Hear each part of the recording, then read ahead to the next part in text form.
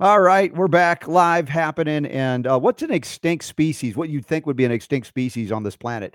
It'd probably be a conservative in Berkeley, California. Well, we have located the last remaining conservative in Berkeley, California for our second hour. And they used to sort of tolerate the guy. Dan McDunn is going to join us after COVID jabs. It was all over. And I want to hear his story and where's the compassion from the liberals on this one. But before we get there, I will complain a little bit about my aching legs because, well, I'll explain in a moment. And Jonathan Emord, who I will not complain about at all. We got the Sacred Fire of Liberty Hour edition of the Robert Scott Bell Show. Did you know that New York under Hochul, they're going to start talking to your online neighbors before they approve you to exert one of your rights? That is the right to keep and bear arms. Student loan forgiveness fury. I've got some fury on that. It's probably different than some, but we'll get to that. Take a deep breath. Join us. Tell your friends. We're here. We're happening. RobertScottBell.com/listen. The power to heal is yours. I'm just here to remind you. And we'll do a little political economic healing too. All right, let's go.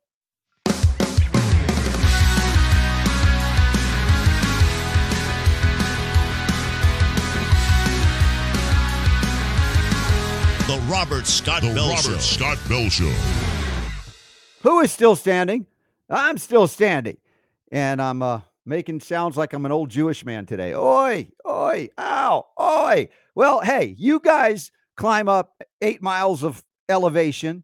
I mean, not straight up, but 8 miles of a hike, sometimes across boulder fields with moving rocks, and you still stand the next day. Now, I know many of you can. In fact, I know some people have done the hike I did with my daughter and much of her senior class yesterday. Shout out to them. And just amazing. What a journey. And I think the key is start in the middle of the night when it's still dark and you have no earthly idea what you're doing with a little headlamp on. Then by the time the sun comes up, you're halfway there. You didn't even know what you just did. But when you come back down, you're like, whoa, this is twice as long as I remember. I know why. It's a trick, but it worked. Here I am, alive and well, and in the company of, well, I would say constitutional giants. How about this one in particular?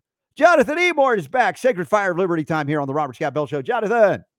Robert, next time you ought to tie your shoes. You left your shoes untied, and that made it so difficult for you, falling all over yourself. You know what? I actually I have a minor blister. That's the big thing. It's a little tiny blister.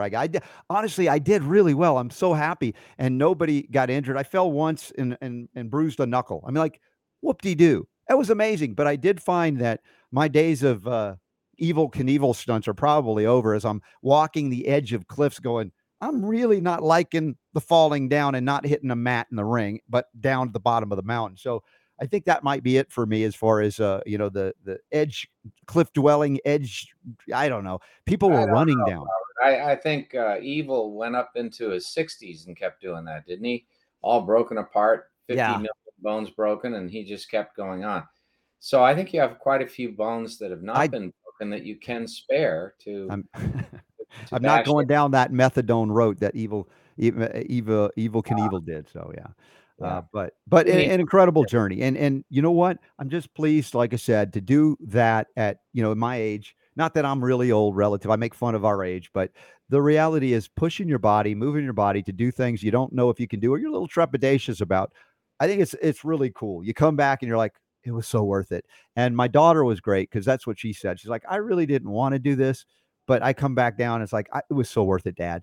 And the thing is, I'll be honest, going up, I'm into the fitness. So I'm like, let's go. Let's keep up with everybody. My daughter is such an artist that every time she sees something beautiful, she's like, stop and look, take a picture, imagine it, because I know she'll draw it later. And I had to chill out. I had to go, this is not about me. This is not about me.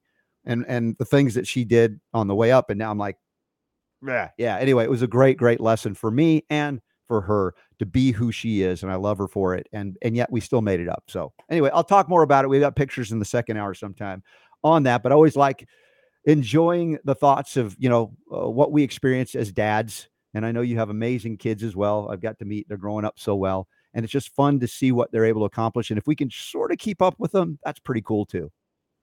Well, you're doing well, Robert. Some 23 rounds you do, 3 minutes a round, 1 minute in between. That's absolutely brutal. So if by the time you're 80, you cut back to, say, 15 rounds, you'll still be vastly superior to the rest of us who find 3 rounds very hard to Very master. sufficient. Yeah, I think we only get 30 seconds downtime per round, but that's okay. Oh, you're way up there in the crazy zone of athletic. I like being in the crazy zone. Somehow it fits it. Somehow it fits me. Yeah. Oh my gosh. Well, Jonathan, I was like certainly glad that I made it down to be here with you today, among other reasons. You have an article out and it was published at Town Hall this last week, and it's entitled "We Are the Enemy." And of course, you don't mean you and me, do you? I mean, we're not the enemy, are we? Is that what you mean? We are. What? Yeah, What are you Robert. talking about? We're all the enemy, my boy. This Why? is these the dastardly truths of socialism. When those in power want to impose a socialist government, then the people are the enemy. They're no longer the sovereigns. It's not a government of, by, and for the people. It's a government of, by, and for the government for itself. And we become slaves, just mere instruments. And that's why so many people are saying, how on earth could those who are elected push through this $300 billion payoff for student loans when it's so inflationary and when it teaches such a bad lesson to kids and that it ruins freedom of contract, and it's a legislative power, not an executive power. So how is it that the president can get away with this? Well, the answer is they're already convinced that socialism is here. They don't have a constitution that restricts their activity. They couldn't care less how they redistribute income, and they couldn't care less about how much devastation they bring. In fact, they want that. They want an open border policy that will bring in crime and destroy the nation. They want inflation to run rampant and ruin the free market. They want gas to be so expensive that people can't operate any business in this country or even have heating in the wintertime. They want that. That's their nirvana, when everyone becomes totally dependent on them. They have maximum power. They want a crisis. They want a perpetual crisis so that they can gain ever more power. So this is the plan. I mean, in July of 2019, when AOC's chief of staff met with the governor, Jay Inslee, and his staff to talk about climate change, AOC's chief of staff broke word to them, hey, look, this really isn't, the Green New Deal really isn't about climate change. It's not about the environment. It's about finding a way to get Americans to allow us to turn this country into a socialist state. It's about that transformational change. How about And we don't participate in that eventual inevitability if the Democrats have their way? How about we don't participate? How righteous is it to let's say to prop up a regime that enslaves you? That enslaves you. Not, it used to be just about debt, but now it's like overtly, we're not going to let you leave your home. We're not going to let you use a combustion engine any number of ways. California has passed something that by 2035, no new gasoline cars are going to be allowed. Even, I mean, how's that for an authoritarian dictatorial government at the state level, much less the federal level? that's what it's coming down to. We are going to have to show our patriotism by our refusal to be enslaved. We are going to have to fight back against this. Now, I'd like the easy route, which is to vote in people who are opposed to this agenda. But I'm telling you, if 2022 doesn't work out as everyone thinks it probably will, if it doesn't work out with Republican control of the House and Senate, and if in addition to that, we don't see a change in the White House in 2024, but we see more socialism, I think at some point we're going to reach the breaking point. When Americans, we have a silent majority. Almost all Americans in this country oppose this agenda, yet they're relatively silent. The American people are quite willing to tolerate pain for a considerable amount of time, but I'm telling you, they're moving so fast and they are achieving so much destruction of the market. We're in a recession big time now. You see the data that just came out, we're in demonstrably a recession by all economic definitions, not just 2 quarters of GDP decline, but we also have all other indications that the recession is going to be a long, hard one. Yeah, the recession that cannot be named is recession. In other Right. words, yeah, more data coming in to validate that. And on that good news, this idiot who's in the White House has just signed a bill that the idiotic Congress has given him to cancel student debt by increasing the national debt by 300 billion more dollars, and the inflation attendant to that, Mhm. in addition to the inflation coming from the 3.7 trillion dollars that was pushed through just in the last year and a half, is really impressive. I mean, we're talking about shaking the market. The market is decreasing. That's what the GDP shows, and it's going to decrease more. At the same time, the government is spending like mad, Yeah. and the effect of that is rampant inflation. We've just seen the start of it this winter. Given their policies on climate change and the destruction of the fossil fuel industry, home heating oil is going to go through the roof, and people are going to see gas continue. That's going to turn around and go up. Yeah. He's drawn down from the Strategic Petroleum Reserve so much that there's virtually nothing left for a national defense. Some of which he sent to China, interestingly enough. And I got to ask this, Jonathan, talk about, we have principled discussions about these things. Where in the Constitution was there any authorization for the federal government to provide loans for people to go to college in the first place? I mean, wouldn't we be better off canceling the entire student loan program and stopping it and saying this should never have ever started? Oh, you bet. And take a look at this, Robert. All right, so they just paid off 80% of the people who have student loan debt. They paid it off, roughly 20,000 or higher for each person. The payments are largely going to those who have substantial economic wealth. We're not talking about a payment to the poor. We're talking Right. about a payment to the upper middle class or upper class. We're talking about payments to doctors and lawyers who just got out of law school and medical school. We're talking about payments to people with PhDs. We're talking about payments to people who have engineering degrees or who have degrees in computer science and other degrees like that, who are in the market, who are making money, who are able to pay their debts. Mm-hmm. And here's the real tragedy. This is going to raise the cost of education in this country. This has the inflationary effect most directly I on would say universities, and that they will raise the cost in tuition roughly comparable to the amount of money that's typically given out. Well, yeah. And Jonathan, I would say that's not a bad thing based on what we know of higher levels of indoctrination, university level, with Right? some exceptions, of course, I'll acknowledge. But I look at this entire debt program based on loans, student loans. Remember, that's what spurred the hyperinflation of college costs in the first place. There was Right. like money that was given out for free that was guaranteed by the government. And guess what? Where you're paying it back to are the same bankers that get bailouts every time there's a collapse. Isn't Well, that look at all interesting? the people that are going to be rooked in this whole process too. The people who've already, who are the sponsors of these loans, and you've got the payoff amount for 20,000 or so of these loans, and these people who are variously outside of this process, people who have home mortgages are going to pay more for their mortgages. The inflationary effect is going to hit them. It's going to hit everybody. It's going to hit the cost of the grocery store. People who have nothing at all to do with this are going to get hit. In other words, we're going to pay for this one way or another, right? So we're going to pay for this by inflation. And the effect of that is that many people who did not, in fact, the overwhelming majority of people who did not get college degrees are going to be financing those who did. Right. And in addition, here's the other real kicker. So he just paid off 80% of the existing loans. Well, next year, there are going to be more loans. And those people are going to say, pay off my loans. Pay off mine too. It'd be unfair to me But too. I have student loans now too. You should pay off my student loans. And so this is exactly what AOC wants. This is what Chuck Schumer wants. This is right, what moving Pelosi it wants. more into everybody pays. Okay, Yeah. it's an entitlement. We will now pay everyone's college tuition. Now, here's the deal.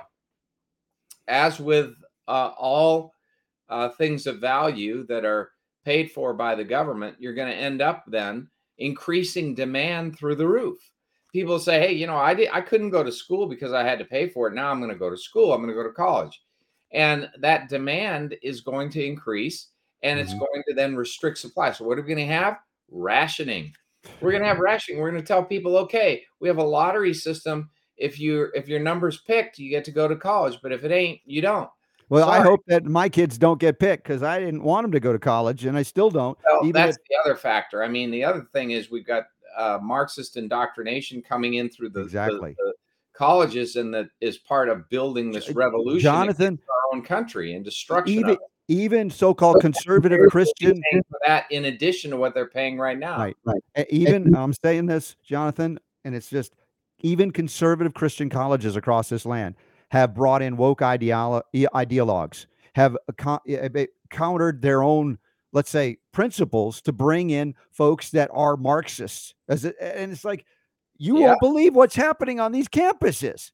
And they're censoring conservative speech. They don't even, it used to be the university, the concept of a university is a diversity of opinion and debate. Intellectual engagement, debate. Yes, absolutely. And that's why I say censored. There's no debate. There's only one party line. It's completely a Marxist regime in most universities across the country. Not only Marxism, but they're destroying the nuclear family, consistent with Marx's desires, by creating this gender fluidity nonsense. And really, they're just ruining the lives of a lot of kids. And they're making them hate their own country. So we see in a fairly recent Gallup poll, some 75%, 76% of Democrats say they have no problem with socialism. Some 30, 40% of independents say they have no problem with socialism. And upwards of 17% of Republicans say they have no problem with socialism. What's wrong with those people? But the reality is they're all brainwashed with these education. And now it's not just collegiate education. They're educating in this Marxist nonsense now in preschool on up. The whole education establishment, the National Education Association, for example, is pushing this critical race theory destruction of everything that is the foundational of this country. Yeah, every level of education has become corrupt with rare exception. Unless you're homeschooling your kids, you really don't know what's being taught. You got to engage fully. And we've seen some of that happen, like in Virginia on CRT pushback. But still, the entirety of thinking that the government control of education would not end up resulting in teaching kids the glory of government. And I don't mean a government of the people, by the people, for the people. I don't mean a government of limited powers. I mean a government that owns and controls you, that doles out privileges and calls them rights and rescinds them when you don't behave according to their edicts. This is something that the entirety of the Department of Education, there shouldn't be a Department of Education at the federal level. There shouldn't be a Department of Education. There shouldn't be a Department of Energy. We should greatly restrict Health and Human Services. It's enormously gross in its growth. We should actually privatize the function of the Food and Drug Administration. Drug approval ought to be done by independent labs under a statutory scheme that keeps them blinded in testing drugs to see if they're safe and efficacious. We certainly should get rid of the Drug Enforcement Administration, and not to the extent that military operations are used overseas to interdict narco criminals. That should be done by the United States military if we're going to do that. It ought not be done by the DEA. The DEA is yet another example. I mean, the Federal Trade Commission should be abolished immediately. There's no question about that. Any function that is legitimate that is performed by any of these agencies ought to be performed directly by statute rather than by giving legislative, executive, and judicial power unconstitutionally to independent agencies to wield that power and create law and enforce it and judge it at the same time. That's tyranny. Yeah. That is what James Madison described as the very definition of tyranny. And we've left those founding principles. And now it's gotten to the point where, of course, they are destroying our history. They're not only falsifying it and propagandizing it and saying how condemnable they think it is, but they are also destroying the monuments, destroying the icons of America's founding.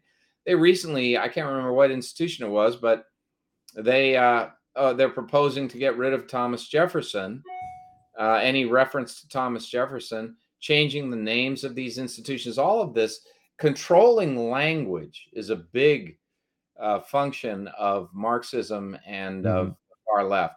Even Taking terms and prohibiting their use, or yeah, giving them a definition that is unusual, that serves or furthers their ideological agenda, and makes those words unusable in common parlance unless it is in line with their ideology. We have to stand up against all of this. We have to fight for our freedom, and we are very much facing a real a terminus as far as being able to be free in this country. I mean, we've got to recognize how close we are to losing all of our freedoms. We are very close. Jonathan, your book here, again, The Authoritarians. If you're new to the Robert Scott Bell Show, this is a history book everybody should read, and especially with your high schoolers that are getting woke ideology and no history in reality. And my upbringing went through university. I did. I got a degree, right? I call it that now because I had to unlearn most of what I learned to know the truth, to know the facts. And yet I was going to go medicine. You know that story. And then I found out from my experience of 19 years of being treated by doctors, including my uncle, the doctor, God bless him, God rest his soul, who told me you shouldn't be a doctor because you're going to be miserable. And then I realized, yes, all the things they did to me poisoned me. They tried to poison me back to health over and over and over again, all these interventions. I'm not saying they meant to do that. I didn't say they don't mean well, but their system is very limited in terms of acute care, warfare type medicine, triaging. It's second to none. But applying those same principles everywhere is wrong. And then I come to find out years after graduating, I learned of something called homeopathy. Turns out that was part and parcel to the medical history of the United States of America. Troops in the Civil War had field medicine kits consisting of homeopathic remedies. And they taught homeopathy at the medical school where I would have gone, or at least that school I was at in undergrad.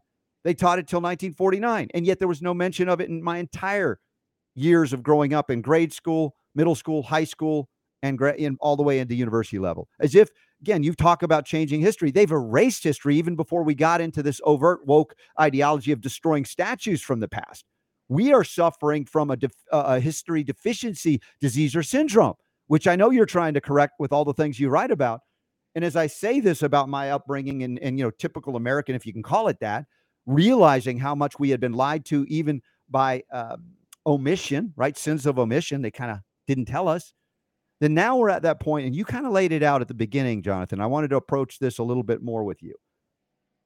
We're not advocating violence. We don't do that, although we acknowledge our right of self-defense if somebody tries to steal something from us or break us or kill us or our family members. But at what point do we say, hey, you know what? We gave this voting thing a chance, right? You laid out a possible scenario.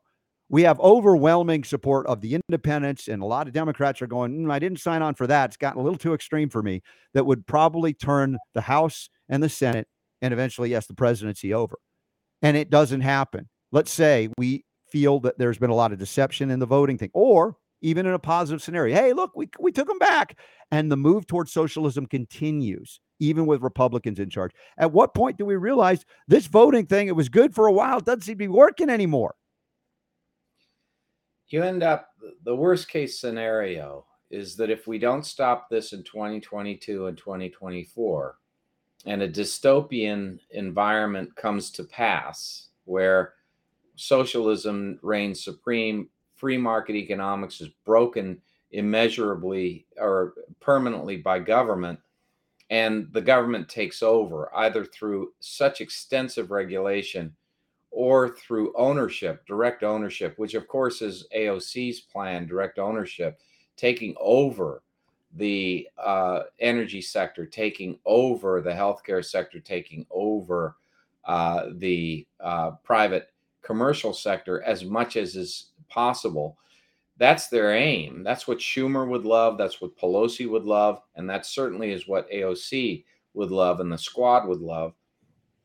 If they achieve that end, then freedom-loving people are in a position where we are like in science fiction movies, where you have an underground society where you have to avoid the police because they are agents of a state that's going to co-opt you into a form of slavery directly to the state, and you want to have a free market. Well, let me tell you this, the history of the world is in favor of freedom.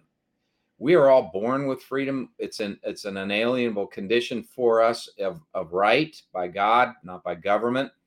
And when we see this, where the state turns itself against us, makes us the enemy, and then drives out our liberty, then you end up with people who have to form societies that are free and operate in an underground manner. And that's what I hope does not come to pass in this country as the ordinary circumstance. But by all means, if our freedoms are taken away, if you don't have freedom of speech, if you don't have the right to own property, if you don't have the right to control the education of your children, if you don't have the right to freely engage and choose the health care you want, then you are a person who's a slave to the state. And nobody wants to be a slave. No one. And so what do you do in a situation like that? What do you do when you effectively live in a communist China? What do you do when you effectively live in Iran, where there's a theocratic dictatorship, where authoritarians are in control? Well, you have no choice but to dissent and to withdraw and ultimately to revolt, because your society, if you're ever going to be a free people, will depend upon you reasserting control in favor of liberty. Now, here's the real terror. The beauty and the extraordinary nature of our revolution in the American Revolution, where freedom gained its ascendancy and where someone like George Washington gave up power rather than assumed power, and you had a population that expected its rights to be protected, and you had a government willing to grant rights protection in a constitution designed to be for all times. That occurrence is unique in American and world history. The French, even, the Marquis de Lafayette, he was thoroughly for liberty his whole life. And he went back to France and tried to duplicate the American Revolution. But unfortunately, we had the bloody French Revolution, and the Jacobins in France ended up pushing a socialist agenda, and they ended up taking over France, and they ended up killing, as socialists and communists do when they have total power, their enemies. And you ended up with no republic, no liberty protected, no constitution that was in actual effect. And that's the problem. If we lose our liberty this go around, what is the probability that we'll be able to restore the republic? What's the probability if we allow this to happen this go around? So look, I'm saying don't sit back and let it happen. Get to work. Talk to your friends. Talk to your neighbors. Talk to those who disagree with you. Let them know what you say is coming. Let them know that, hey, look, we go down this route, you aren't going to be free. You may like talking your talk right now, and whatever it is, conservative, liberal talk, you may like your freedom. You may like to buy things you want at the store. You may like to be able to afford to live. You might like not starving. You might like that. But you're going to lose it all unless you wake up and join the ranks of those of us who are going to oppose this nightmare. And I'm telling you, these people are all in. Schumer, Pelosi, Biden, the whole administration, the leadership of the administrative state, all the political appointees that he has in the government, they are all in to this socialist transformational change. They're all for it. Yeah. Here's where for it. And I so appreciate your candor in approaching, the question with integrity, because you always bring it. Yes, it's something I'm not wishing for, not hoping for, but recognizing that we're on this path, not because of Biden getting here this term, as we talk about the whole history of how we got here. And it was because, for instance, the so-called opposition, the Republican Party, rather than speaking out on principle consistently, toe tapped on things. Like right now, you've got Republicans screaming and crying about loan debt forgiveness instead of also at least going, hey, the student loan program shouldn't exist at all. We need to abolish it yesterday. And I was having a big argument, knockdown, drag out with Super Don over this. He's like, that's not practical, Robert. I know it's not practical when people get used to getting stuff for free, basically. They don't like it when it's taken away. But inevitably, it's going to collapse because economically it's not sustainable. And I'm not throwing And Super it Don under the fuels bus. I'm the not. inflation Yes. cost of education. So in other Yeah. words, all of this government intervention to help finance education is increasing the costs of education and putting it always beyond the reach. So you got kids getting out of undergraduate school with debts over $100,000. Oh yeah, no, it's untenable, and the kind of jobs that have no. I mean, what do you got your degree in art or no whatever? prospects of ever No repaying it. So the prospect of inevitability, getting that it's money. set up to fail. It's set up to enslave people, and then they're going to be begging for socialism because they thought the free Right. market failed when it was never a free market. And then you've got Anyway, these idiots like Pocahontas. What's her name again? oh yeah, Yeah, what's it? Elizabeth Warren. Warren, right? So Yeah. you got Elizabeth Warren saying, hey, look, it's not your fault you got into student loan debt. Well, you signed the contract and you knew how much money you would have to pay back, but that doesn't matter because, your education, you deserve that. That's your right. Yeah, You but have the a whole thing right is a to go to scam. college and have the rest of us Yeah. pay for it. You have a right to that. That's what the socialist does. The socialist ends up bankrupting you and making you poverty stricken and a slave to the state. But what they tell you on the way there is that you have affirmative rights to other people's stuff. So you have a right to education that costs no matter what it costs. You have a right to education. You have a right to health care no matter what they want to charge, as long as it's government approved healthcare, as long as it's government approved. You see, that's already communist because you can have you can have any kind of healthcare you want, Jonathan, as long as it's allopathic. Sound familiar, right? And this whole idea that you are entitled, you don't have to work for it, you don't have to pay it back, you're entitled to it, and it ought to be paid for.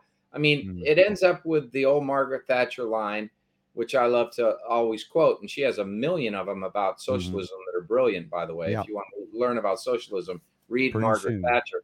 But Margaret Thatcher said the problem with socialism is that you eventually run out of other people's money. And you do. Yeah.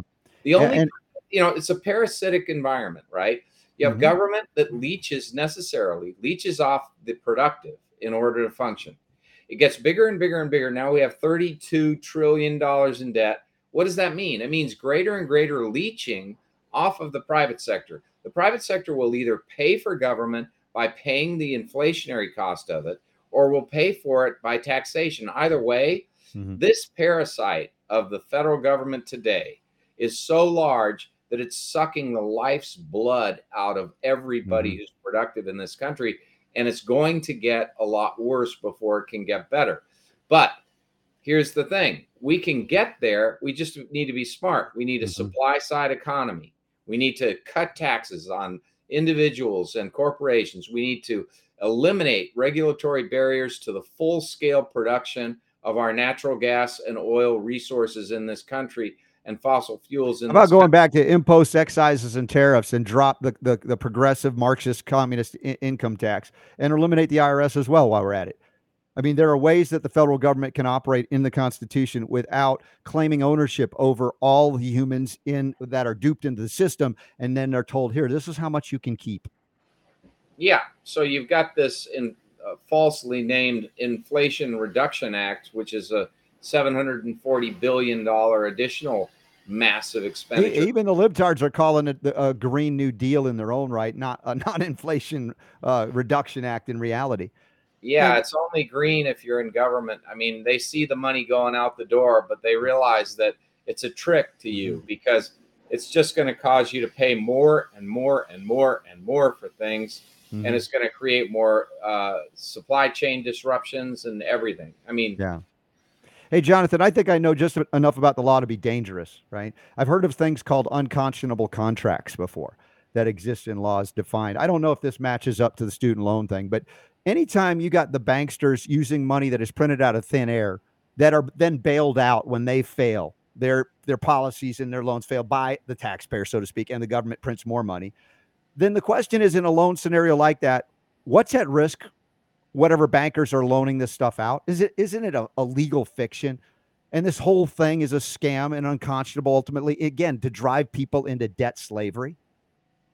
through Yes. fraud. Yes, it is. It is. All of this, everything we're talking about, every single thing we're talking about with this administration, every action they have taken, every one is designed to make you a dependent on government.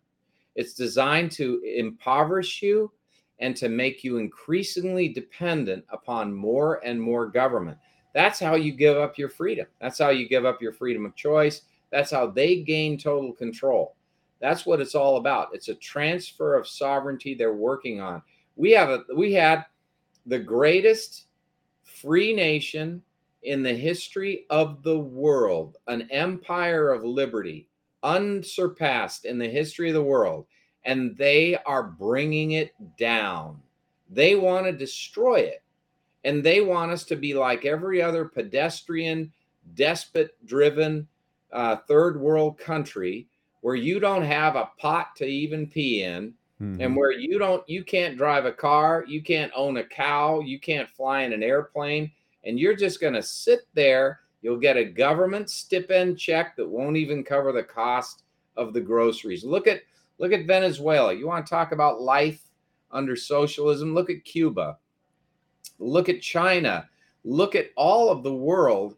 You'll either be so void of any freedom, or you will be controlled in your market activity as well as void of freedom. And you will be a slave. I mean, nobody wants to lose their freedom. Can you imagine a life where you can't say anything unless it's pre-approved? I mean, look, they're talking about spying on neighbors. Did you see New York Hochul's trying to say, hey, you know what? You want to own a gun, right, to keep and bear arms and all? Well, we wouldn't want you to have any of them, but the court says we have to let you. So we're now going to have your neighbors, your online neighbors, tell us whether you're worthy of exerting a right that is yours by virtue of your very creation, your birth. They're going to allow hearsay. They're going to allow a neighbor's word to take away your rights. They will talk to your neighbors. They will find out whether your neighbor thinks is that person stable? Are they a part of any political movement or group that we consider to be radical or that we consider to be extremist? Oh, really? They're Republicans. Oh, really? Oh, well, how do you know they're Republican? Oh, they said that they oppose the Biden administration. Oh, well, they're crazy. They're against the government. Oh, okay, they're crazy then. Oh, all right. Well, they can't own a gun. No, we're going to send the police over now, and we're going to confiscate their weapons. They can then go to court and sue to get them back, but they'll have to prove that they're actually sane. And, before the liberal judges in New York, you may succeed or you may not, but the judge is going to want to know, are you a conservative? Right. What do you think about January 6th? Do you think that was a movement against free people by the government? Is that what you think? Oh, you're delusional. You're insane. No, you can't own a gun. You can't have a gun, no. And beyond the disaster that socialism is in reality, as a fiction, they like, oh, yeah, everybody's equal. And we know it never works out that way. Some animals are more equal than others.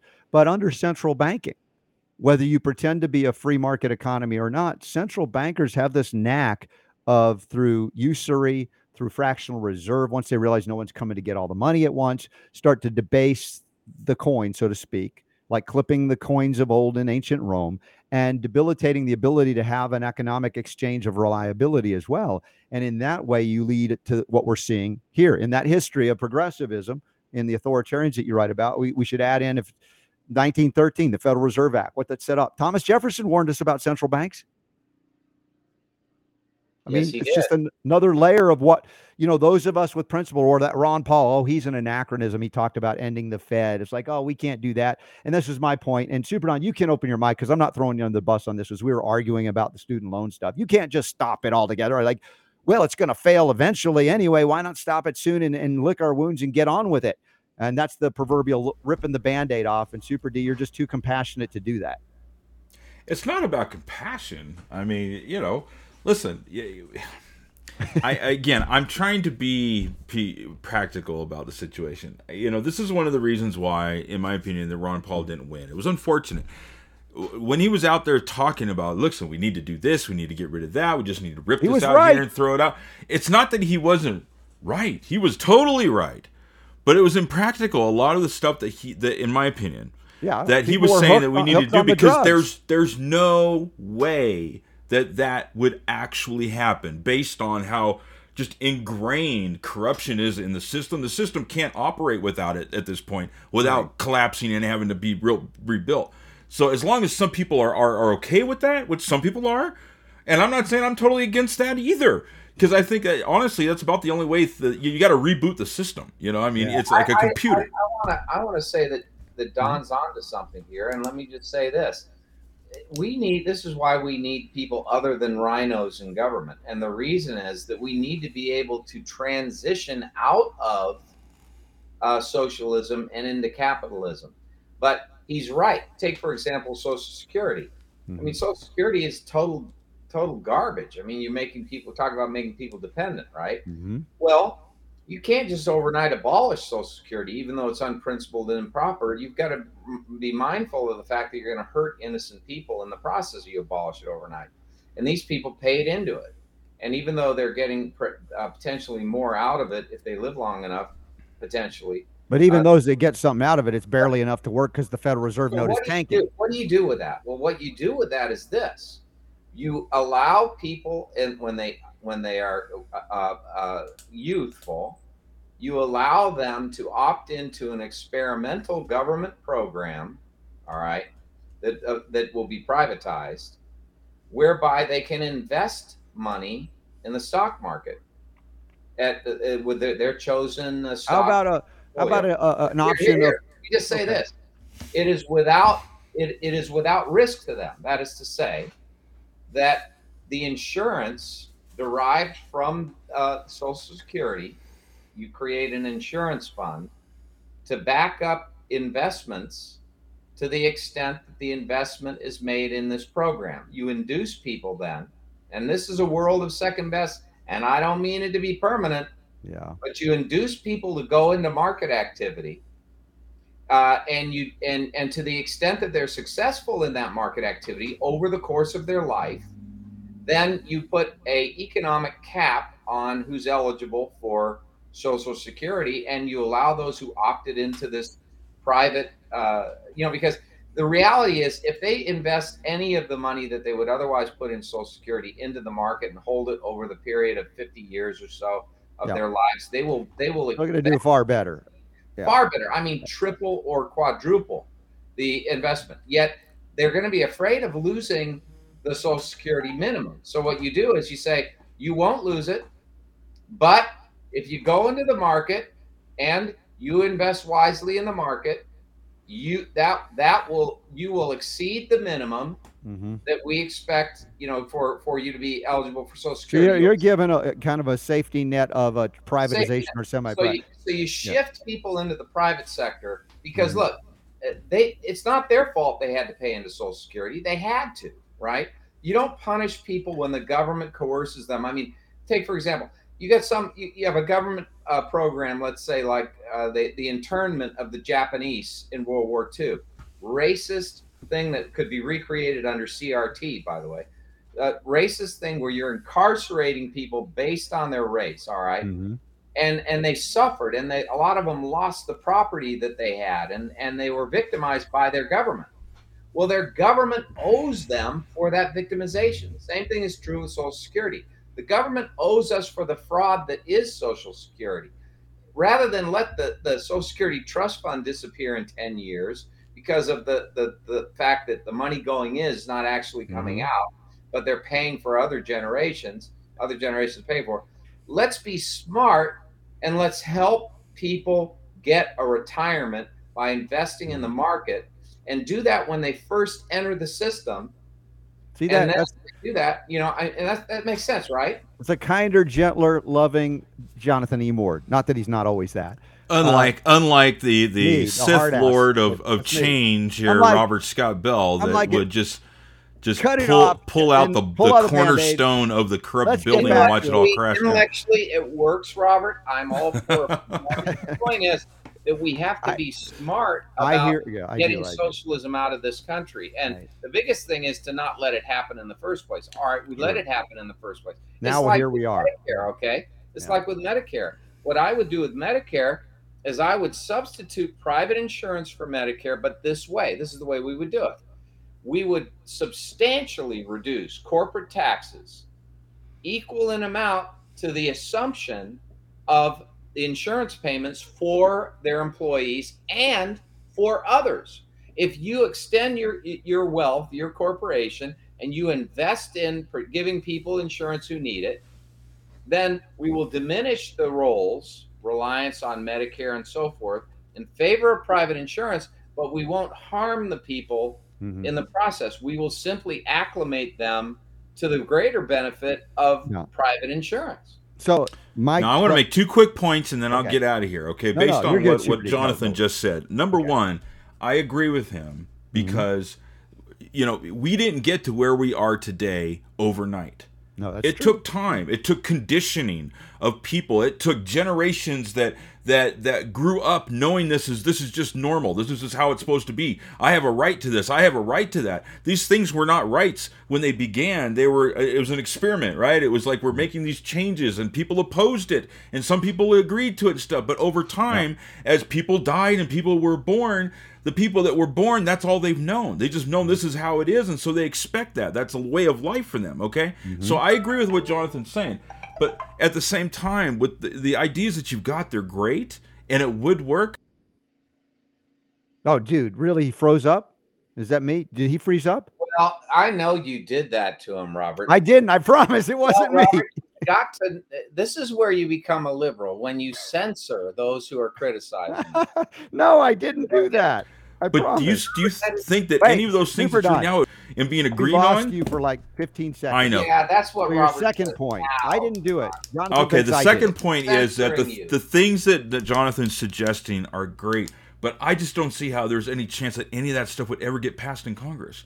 There'd be so much opposition to it. Well, unless the Republicans take over, you could probably get something like that. And we don't get the rhinos. I think we're going to be driven into these choices. I think when Republicans take charge, they're going to have to find creative ways to wean us from this simply for the Republic to survive. I mean, the unfortunate reality is that if we don't do these innovative things, we are going to be how's their Band-Aid ripped off? In massive debt that will destroy us. It will destroy us. Yeah, clearly. I think that's here for this audience. They know that. And this is where I went into the unconscionable contract, because I think Social Security is an unconscionable contract. They claim it's it's not a contract. You just have to do it. But there is no guarantee within the Social Security Administration, all of the details that I've investigated over the years, that says they could ever or have to ever give you a penny. They can keep changing the rules and make it, well, we pay you at 75. We pay you at 85. That's part of their ability to change it so they don't go bankrupt. So all that time you thought you'd live long enough to. So for me, it's unconscionable. And one of those people that want to invest in themselves. They're really stealing money. Absolutely from these various sources to fund their own pet projects. Correct. Always subject to political reform. Another layer of unconscionable. It was never really feasible to begin with that those paying in would just have a basically an account that they would draw out from. That's never been the case. They've always been paying for it's always been a Ponzi scheme. You're always paying for other people. So when you realize that is my point, I realize most people don't, and they don't read this stuff. They don't research this, and they go, all right, I think I have to do it. I'm stuck. Yes. Then they become victimized by it. At a certain point, enough people know that the game is so rigged. Why would you ever enter into it? Just like I've said, now I have fundamental religious and spiritual views about numbering people like cattle. And I didn't do that for my kids. And I said, when you're 18, you get to make a decision. And my son is 22 and he's still not working in that system and he's getting paid in gold. I taught him well. Now, that's not waiting for the government to give him permission to do something that, they're never going to give you permission for. Here's the thing, Robert. It is the law that you pay into Social Security when you have. If you have a Social Security number, that is true. But if you don't have one, there's no account. The majority of Americans will be employed and will pay Social Security, and I mean 99% of them will. Yeah. And so, and they have no choice. Yeah, I know exactly. If you have that number, you got to obey. When you've been taking from people for their whole lives, and then they're going into retirement, and their expectation has been for their whole lives that they would have that. It's horrible. You can't take it away. You've got to give it to them. It's just like military service. When they tell you when you go into the military that if you die in combat, they are going to pay your spouse a set amount of money, and your spouse will be able to get your paycheck until she dies, or he dies. Well, that's a promise made by the government, and I'm not big on breaking promises that induce people to change their behavior. And I think we ought to protect those things. But I know you do, but the government itself doesn't give a flip whether they pay you. No. And that's the problem. People have to realize in the end that it is a house of cards, and that the whole thing can collapse, and that it's not a guarantee anyway. But what they need to appreciate is that, to the extent possible, we will honor the commitments made, and we will use intelligent means to wean us off of the system so that people can still do well. And that would be nice if we can do that. Yeah, if we can do that. We know that the people right now that are condemning us to socialism and perpetual debt don't give a flip. They pretend to be the airy-fairy carry people, but they will throw you. Theirs is the biggest of all lies, because what happens is that they overpromise to begin with, then they never can fulfill it. And people end up being angry because they've been lied to, but they also get shortchanged. But in addition, here's the real big kicker. The inflationary cost of that and the tax burdens associated with it make it so hard to live that you end up with massive unemployment, massive inflation, nowhere to turn, a government check that doesn't even cover the cost of your groceries, and you end up in a spiral that goes down. Right. Down. Well, it's like government mandating you to remain on the Titanic while it's sinking, because they're going to get off first. And if you figure out that they've abandoned ship, you're left there because you were being a good little citizen, obeying the government. You start off, they have a treadmill, and it's set at 4, and you get on there and you're jogging, and you're told that they have allocated enough water and enough food to cover it at 4. But then the government changes the speed to 9, and you're running like a gerbil as fast as you possibly can on that wheel. But the water they gave you, the food they gave you, is inadequate to sustain you, and you're going to get burned out, and you're going to get crushed. And that's it, though. No change in the parameters. The government has decided this is what it will be. And that's just why you can't, socialism never works. It always fails. It always fails, and inevitably, who's left holding the bag are the people that either believed in it or just kind of kept cooperating, think it could get better, or we could do it differently this time. And that's man, it's a sad place and space to be in, but I'm glad we have the temerity to discuss it openly and engage in this discussion for those that don't really know that history and how we got here. There are a few opportunities coming up, Jonathan, to get together with cool people that are really like-minded on the issue of freedom. One of those is our friend Diane Miller. She wrote a book called Health Freedom, The Greatest Freedom of All. And she and her group are hosting the United States Health Freedom Congress. I will be there in attendance. I'm going to talk about our ability to communicate out to the world about these issues of health freedom and healing liberty with some of my other friends that'll be there as well. That's the September 23rd and 24th of this calendar year 2022 in St. Paul, Minneapolis, basically near the airport. Very interesting 2-day event. It's practical, it's hands-on, strategizing. We're going to honor, from what I hear, some of the state level successes that have occurred. The right to say no, prohibitions against genetic modification by injection of any kind, including what they call COVID vaccines that are not vaccines. So there's some things there where we are going to look at the successes and see how do we duplicate them, even though we may have to modify them state by state. Those are practical. We also have the Wellness Parenting Revolution Health and Freedom Summit and Expo. I'll be at 7th through 9th in Orlando. And that's Dr. Stu and Terry Warner. And then we got the one Jonathan and I are all of us are going to be at. I hope all y'all will be at the Health Freedom Expo. Thanks to Trinity School of Natural Health, Julie Whitman Klein and the family, TrinityHealthFreedomExpo.com. It's the 15th and 16th of October. I know it sounds like it's a long way away.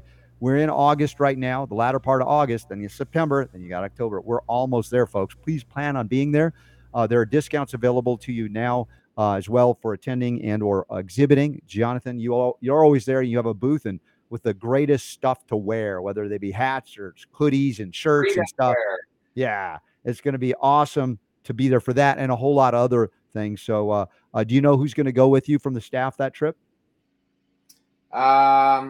Yes, Connie Wood and her husband will be coming, as well as Congressman Dan Burton, Congressman John Doolittle. Yeah, number of people are coming. I mean, this is going to be quite amazing, an extraordinary event. Yeah, we've got some people that have never spoken at the expo before coming, like you mentioned some of them, Jonathan, and they bring history with them about what has happened, transpired in our lifetime. A lot of people should know that Congressman Dan Burton was the chairman of the House Government Reform and Oversight Committee for years and served in Congress for 3 decades.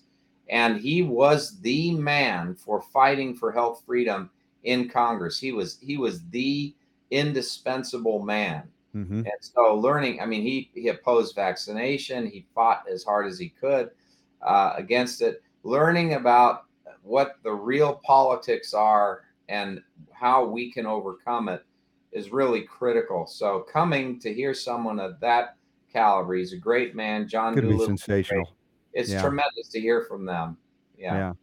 Well, Jonathan, again, great discussion today. Honestly, we don't script this stuff, you know that, and I love being able to talk about this, bringing Super Don into the mix as well on these issues. And people have a lot of perspectives on it, and we're better off when we get to talk about this stuff, even in congenial disagreements on things. It's great, honestly. This is what makes it possible.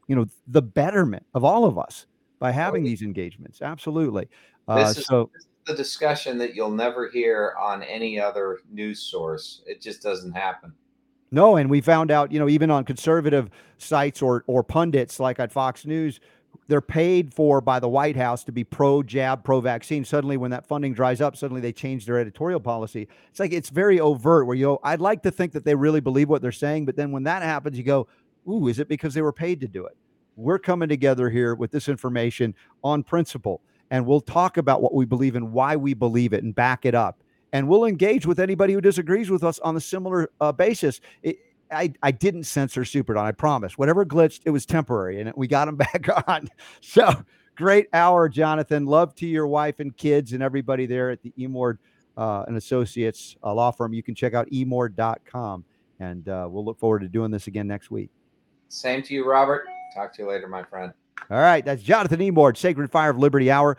Next hour, that which is about to become extinct, or maybe it already is in Berkeley, conservatism. Could it be that we found the last remaining guy there? And is he still there? Dan McDunn joins us in hour 2. And I'll tell you more with pictures about my journey to the almost top of the mountain with my daughter and her senior class. And let's see, who knows what else comes up. Super Don will let me know. Thanks for being here, y'all. The power to heal, even politically, is yours.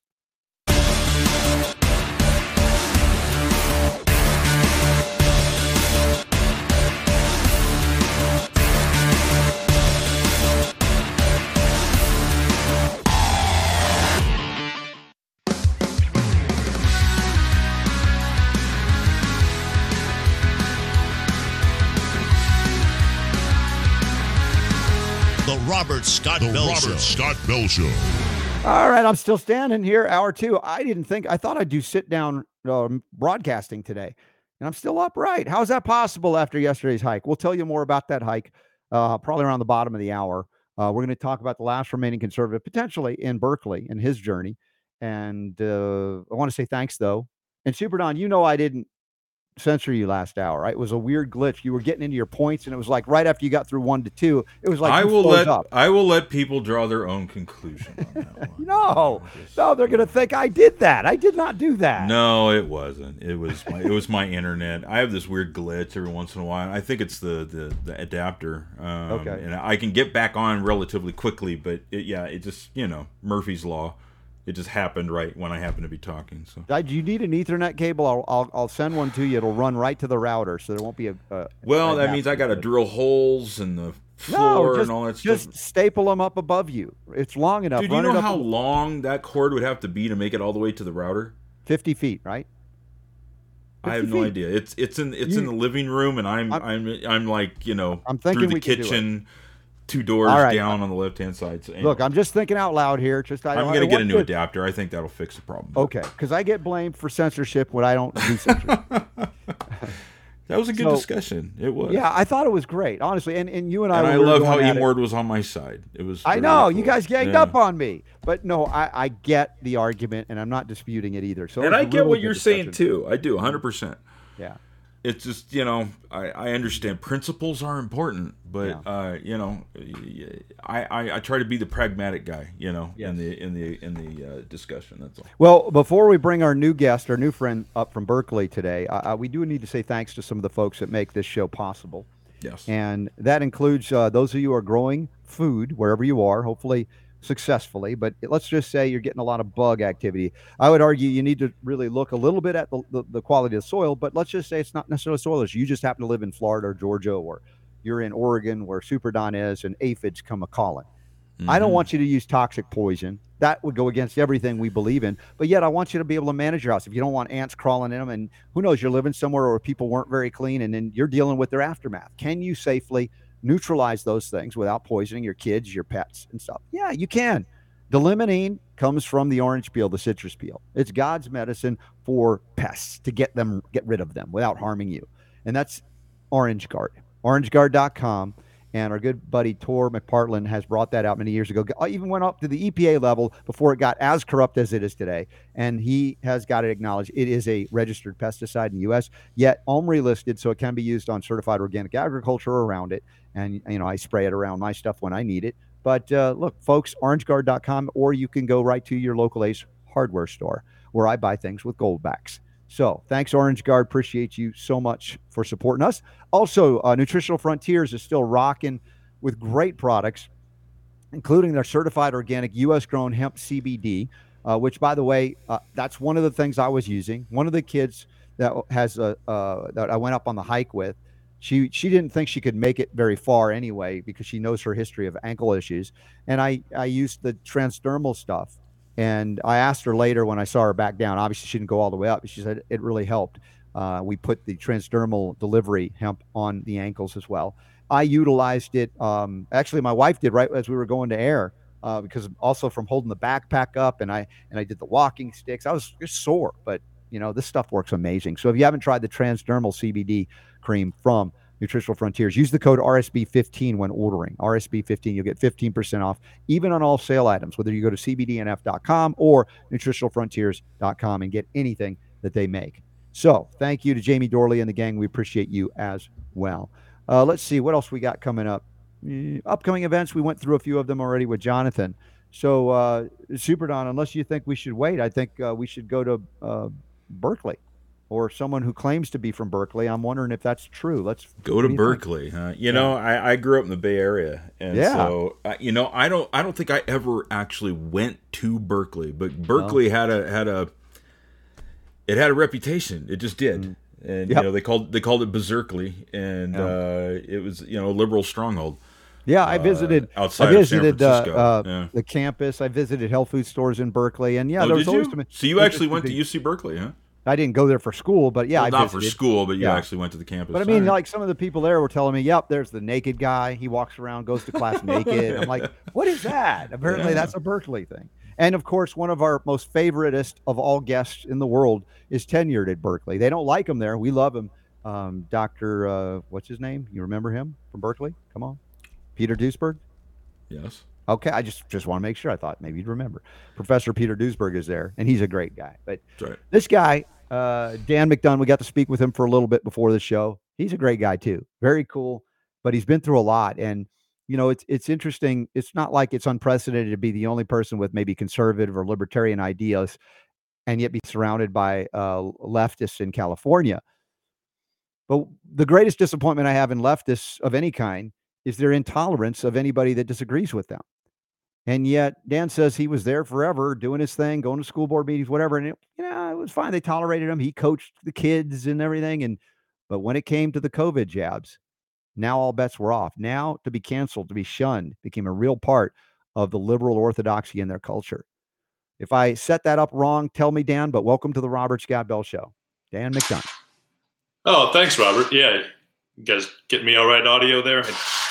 want to double check. Yeah, right on. Yeah, I'm here in Berkeley, and I put on clothes. I am the naked guy. You're the guy. Oh, no. So it hurt a little bit to have to put on a shirt and pants for the episode, but you don't look like what they were describing, but okay. Well, what struck me about your intro and your advertisements just prior to my coming on is that the products you're advertising, the Orange Guard and the CBD pain relief, and that's right up Berkeley's alley, right? I mean, we're right. You're right. I mean, like 95% of the stuff that you talk about is right in, or what used to be, Berkeley's wheelhouse for, and I think that's probably the most upsetting part of the whole operation here is we were attracted to live here. My wife's grandfather 3 generations ago was attracted to live here because of its open-mindedness, and that's why we have stayed. And a lot of the things you talk about, health freedom, freedom of speech, etc. Those are the values that Berkeley claims to represent, and that's why I think they've tolerated me and my liberal viewpoint. Not liberal, but a classical liberal approach. Classical liberalism, which is now more conservatism and or libertarianism, and yet, as I said, they tolerated you. You said to me that, and again, there's a write-up, and we have linked up in the show notes as well to you, that you coached pretty much everybody's kids at some point or another, or coached against them, as you following Little League and all those sports that you did. And they knew you were the conservative guy. You'd appear at school board meetings talking about what you believed and what was important. And yet they didn't shun you totally. You could still do those things, but something shifted in the era of COVID craziness. Yeah, that's right. Yeah, I was the voice of big soda because I came out against the soda tax because I thought it was regressive and would be counterproductive to human health because it was going to be a regressive tax on people that needed to be able to afford groceries, and the proceeds from the tax weren't necessarily going to be deployed to anything productive. So I was literally the name on the anti-big soda campaign. And I caught a lot of grief from that. The kids that I was coaching, their parents would give me the business about, oh, you're for big soda. No, I'm not for big soda. I'm against, big taxation for no value. That's what I'm against. And I was welcome here because that antithetical voice to, the soda tax, which was 99% supported by Berkeleyans, was somewhat humorous and so forth. And, the minimum wage, I made a similar argument there about the destructive nature of the minimum wage for people that are trying to get up onto the employment ladder. And, that was tolerated too, an intellectual, Austrian viewpoint from an economics perspective, just to kind of a counterpoint to the all leftist ideology all the time. And people would engage with me, and I never got disinvited from parties or kicked out of a coaching opportunity or not invited to the block party or disinvited from Oakland A's games or, you name it, until this vaccine thing came along. And then all those things and a million others, came my way, and it's just been, kind of complicated to manage my family through this process. Let's just be forthright here in saying that you elected, when you viewed, the jab or vaccine, saying cost benefit analysis, where you said, this is not for me and my family. And that seems to be the last straw for the liberal intelligentsia, who said they could put up with all your other nonsense, right? This ideology and economics is different from ours. You could still coach Little League, but if you don't take the jab, we're going to ostracize you from society. We're not going to let you come into the YMCA. You can't go into certain hotels. You cannot coach our kids. And that's the point of which, what is the overriding theme, underarch, what is the word here in terms of the most important thing to the liberal left of California and Berkeley? Is it shot obedience? Is that the line? Do they go, if you are not shot obedient, we no longer can tolerate you and we will cancel you? Yeah, that's how it's been for the last year and a half. I mean, we've mercifully found a new community of folks. I'm new to the Christian faith, which I'm super stoked out about, and found a home there in light of this last year and a half. And I've got a number of friends listening now. We got a control group and Team Reality, and a whole host of new people in our lives that thankfully we were able to find each other. But Berkeley as a whole, the school community, the friends that we used to have, for the most part, have. And my sister-in-law lives next door. We haven't spoken to them for a year because of the jab. just intolerant, incapable of allowing us to make a decision for ourselves based on our understanding of risk and benefits. And I don't know how or why Berkeley was so susceptible to the propaganda mechanism that, attacked them wholesale, but it did. And I have friends that run, or former friends that, run divisions at Apple, and Cal professors of, things I don't even know what they do, and they've all succumbed to the propaganda arm of this, pharmaceutical complex. And they did a great job of convincing them that my family and others that made a similar decision we're the pariahs, we're the disease spreaders, despite the fact that they're worshipful leaders. Rochelle Walensky at CDC says, yeah, we admit it, we made mistakes, just send us more money, give us more power. And now it's okay to treat non-jab people the same way. And has the memo gotten into any of your liberal former friends in Berkeley? Yeah, I don't think the memo's made it here. I've shared the memo, just like I shared the memo from last August when Rochelle Walensky said that the vaccine was ineffective at stopping transmission. The memo didn't get from here to here, So they were selective in what they allowed to come in, even if it was from the people they said, these are the people you're supposed to listen to. That's if that person said something, it's like, so what does it tell you about their intelligence level? If they have it, they're not using it. That's correct. Yeah, they're not using it. I think that there's a very strong socialist element that exists in Berkeley. I mean, people are about the greater good, about the community, about, protecting others. That's that message, which was driven by, the very top, protect others. We were a very susceptible audience to that message in Berkeley because of our kind of socialist predilections that exist here that predated the vaccine rollout. And so I think people were keen to have an opportunity to, outwardly demonstrate their virtue signal, their willingness to protect others by taking this jab. We were not willing to participate in that, and that yielded tremendous negative consequences for our family. Have any of your friends on that liberal side of the viewpoint, again, I don't mean to play Hegelian dialectic reindeer games, but we got to acknowledge this political ideology seemingly impacting views and behaviors right now. Have any of them been susceptible or vulnerable to the powers of, hey, your people, the people you like, and said, like you said, you sent out the memos that say, hey, you can't stop the spread. You're not even stopping the existence of it. So what are you doing here? Did anyone get one? Go, oh, Dan, wow. Oh, I did not know that. Just one. No, I don't think I had one. I still have kind of ongoing email dialogues with, people that I used to consider very close friends. And we're still arguing about it. We're still arguing about vaccine effectiveness on, August 22nd, 2022. It is ridiculous. I mean, at this point, most of them even had it. It's like, you've had COVID. You've had 3 shots. How am I still a risk to your existence? So there is some people you can't reach, I guess. You can't fix stupid. Some have said that. I've heard that said before. And it's unfortunate. I mean, it's denigrating to say that to those that we disagree with, their belief systems about this. But then again, you're overwhelmed by what you call scientific discovery. And then they go, well, that's not the science I ascribe to. You're listening to junk scientists. And like, well, no, these are the same people you were worshiping a moment ago, and they won't read it. They won't hear it. They won't see it. And these people are a great danger to themselves and others. They've actually participated in something that's causing something new, sudden adult death syndrome, which is a made up name to avoid causal connection between the COVID jabs or boosters and death, for instance. And these people are dropping like flies. Athletes are dropping dead. You also coached athletics, and I think you participate in athletic endeavor as well. Mm-hmm. And you've seen some mysterious deaths that don't make any sense, didn't used to happen, and they're happening, and we see it in the headlines, much less you might know some people personally that have dropped dead or become very sick.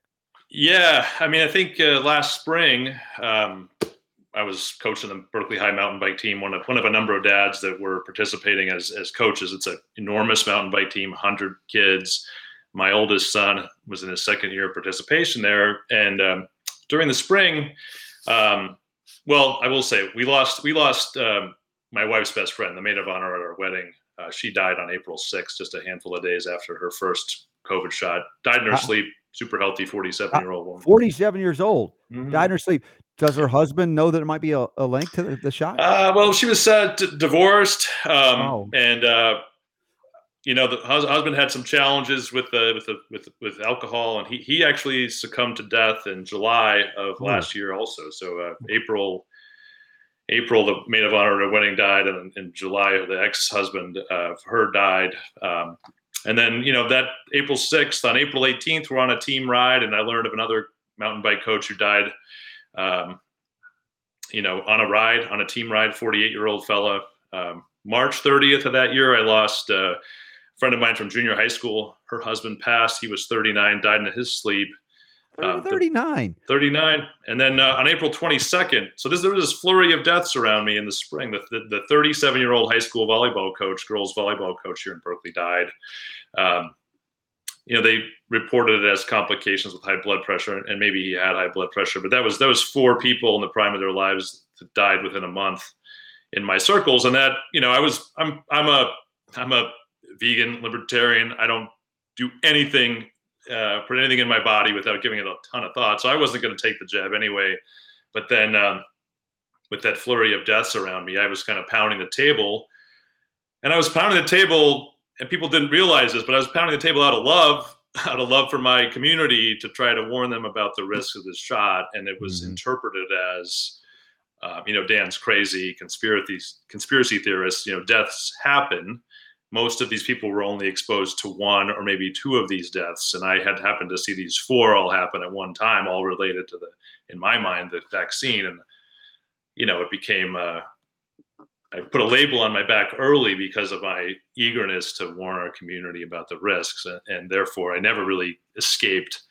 I was never able to hide after that, some of my friends that also made the same decision, were able to hide for the last year and a half by just not talking about it. I put a label on my back immediately. And then but how weird is this in the land of the free, that we have to be afraid of speaking out about our beliefs for fear of being ostracized in this way? And you think about the historical context of ostracizing people or denigrating people or demonizing people, dehumanizing them by calling them disease spreaders. And there's a very eerie parallel to the rise of what became Nazi Germany and the Third Reich and the Holocaust. Vera Sharava, a Holocaust survivor, is around the world lecturing on it, spoke at the Nuremberg Code, 75th year anniversary of that.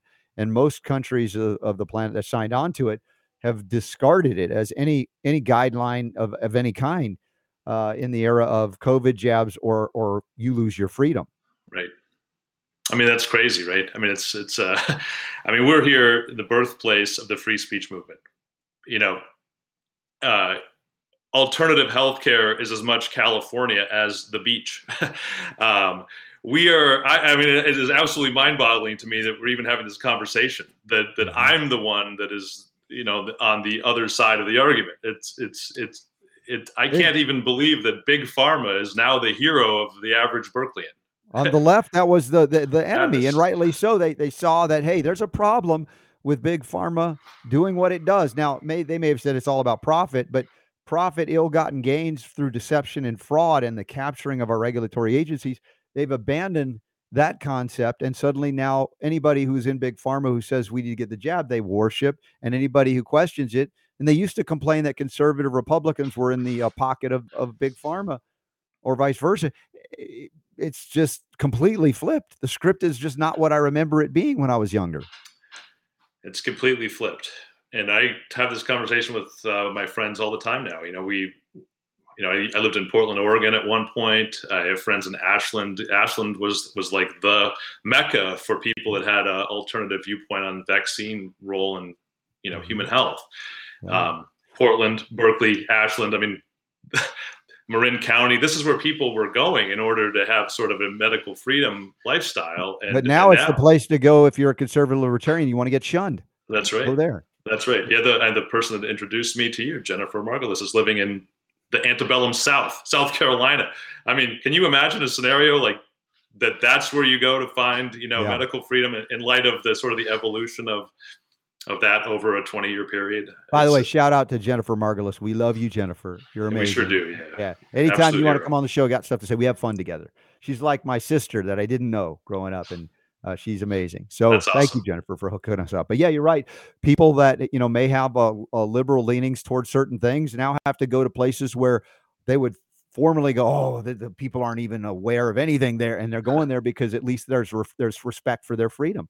That's right. It's the people that they used to say, these are the people that want to wipe us out. They're knuckle draggers. And it's like they're finding out that when push comes to shove, those people respect freedom more than their liberal brethren who abandon it at the first sign of a proclaimed microbe, real or imagined, natural or upregulated through gain of function studies. And suddenly now, if you don't obey the government's edicts that are coming down from the pharmaceutical industrial complex, you are the most dangerous people on earth. I just shake my head and go, I'm hearing myself say it. It's like, it's just weird. It's crazy. Yeah. So that's where we're at here in Berkeley. And, we're, I think one of the most complicated aspects of this is the implications that it's having for kids, my kids and others. And hopefully we're working our way through it, but it's still not at the end yet. So how was this affect like California law, much less local Berkeley ordinances? You have a job as a general contractor, I think, in construction. Did they try to mandate that you would participate in the vaccine mandate for people that work with you as a contractor, or how are you able to continue? That's a great question. I mean, I'm really good at what I do. So, and there is a dearth of construction people around the country, and that's as true in California as anywhere else. And we've been riding this boom of tech money in the Bay Area. And so there's really just an oversupply of project opportunities and an undersupply of builders that can execute on them. So it hasn't really affected my job. I employed 10 carpenters. We have anytime 3 to 4 projects going. And it's not my style. I don't ask them to take a drug test, and nor would I ever talk to them about a vaccine or their health. And they've just show up for work and get the job done, right? That's the reasonable requirements. I mean, it's the last great meritocracy opportunity in employment is the construction role. Hey, if you can perform, you always have a job in construction, and I don't care what you put in your body as long as you arrive show up clear for work and you do the job. Exactly. Yeah. So I think there was a time early, and you probably recall this, where they were trying to mandate the jab through companies, but then OSHA was going to hold employers accountable for any injuries too. That was the very beginning of this, is when it was rolled out. Oh, you've got to mandate the jab, but if your employee gets sick from the jab, it's a health related, or a workplace related injury, and your workers' comp. You're on the hook, yeah. Which I couldn't figure that one out. So I mean, I wasn't ever gonna, even if they had mandated that I mandated, I was never gonna do it. It seemed silly, and we work outside, and at this point, all of my employees have had COVID.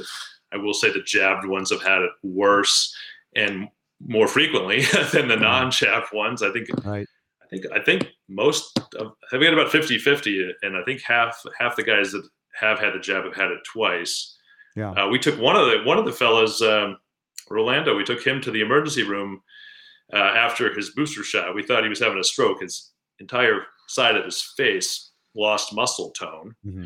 And I was, predisposed to vaccine injury risk. We rushed him to the hospital, and it was just Bell's palsy, and it recovered. And, he recovered perfectly in a couple of weeks. But I mean, it was. Well, that's one of the most, let's say, milder of adverse events that follow up on the COVID jabs, as well as other vaccines. But you said you were in Orlando at the time? Oh, sorry, no, Rolando. My employee, Rolando, is his name. Sorry, I was like, boy, you got a big construction firm. You're working all across the coast. That's right. I did make it to Orlando to the Tom Woods show back, his 2000 episode. So I was there. I met a bunch of great friends and great new people there. Oh, that's awesome. Yeah. Well, you would have met my good buddy, Michael Bolden from the 10th Amendment Center there. I did meet Michael. Yeah, actually, I met him at the private reception in advance. And yeah, what a great guy doing great work, and, fellow Californian trying to muscle through this madness. So He is indeed. Well, we were at the 1000th episode of the Tom Woods when we were in Orlando. I brought my son. We had a great time. So excellent. I'm glad to know we're all connected now. And that's the good thing that comes out of some of the bad stuff, is that we find our real family members, our real tribe members, so to speak, those that really respect and appreciate these principles that many of our friends before proclaimed that they believed in, and you found out they really didn't when it came to the fear mongering of COVID. 100% right. I mean, I would, as bad as this has been, I mean, and it has been ugly, ugly. And I wouldn't change it. I wouldn't change a single thing. You know, I have an army of great new friends. I shared one experience last fall at the height of the madness. A bunch of us had found each other. People from the Wisdom Warriors, which is a group here in town doing great work, and my little new cohort of friends. We all met at a little conference room at an office building, and it was the most Berkeley place you've ever been. I mean, Black people, white people, Latinos, Asians, you know, guys like me, people that were, you know, going to go to a Bible study afterwards, and people that were going to go and literally like hold on to crystals, you know, and everything in between, like the most Berkeley, the place that ever existed. And we were all there supporting each other and loving each other. And at the end, we had a big group hug and a multi-faith prayer. And I think everybody at that moment knew that, hey, you know, we're going to all get through this. You know, we're going to live through this. And we all now have each other to support each other. You're not alone. They divided us. They tried to keep us at home and divided because they didn't want to know. They want us to know that there were other people that saw through it too, that were not afraid and were not willing to go down without a fight. Willing to stand up on principle, even in the scariest of circumstances. And I appreciate what you're doing there, Dan. So at this point, you're hunkering down, even all with the ostracization that you're going through? Yeah, we've got 3 teen boys. So my oldest is a senior in high school. They're all in Berkeley public schools, you know, right or wrong. How much deprogramming do you have to do every day when they get home? We do a fair bit of deprogramming. I'm not going to lie. You know, it's it makes for a fun table conversation, you know, around the dinner table. It's it's hard to say. I mean, people, why don't you send your kids to private school? Well, that's a great question. I mean, I think the way our culture is going, you could make an argument either way. I think my wife and I, products of the public school system, navigating the culture with an alternative viewpoint, and getting through that. It's probably the best possible thing for them, as we've just. It's one thing to go through it when I went through it, and it was bad just because they didn't teach real history already. But to where it has gone, woke ideology, critical race theory, other things, it's whole next level. You know, let's go communism scenarios. It is. And I guess I question the next level. Have you had serious discussions with your kids about college? Because I mentioned this with Jonathan Emord. It's like, I don't want my kids to go there. There's very few, maybe on one hand, you can measure that they could come out without Marxism being taught in some way at college, university level. Right. Yeah. We talk about that all the time. You know, we're getting there with my oldest. He's probably community college bound. I mean, I'm a tradesperson. You know, I'm a great carpenter that just kind of evolved into a business owner. You know, my goal, and I've said it for years, is that, you know, I hope they become really great plumbers or great electricians. And can do something useful and can execute as a business owner. And I think that's their best chance of success in the way our economy works today. Mm-hmm.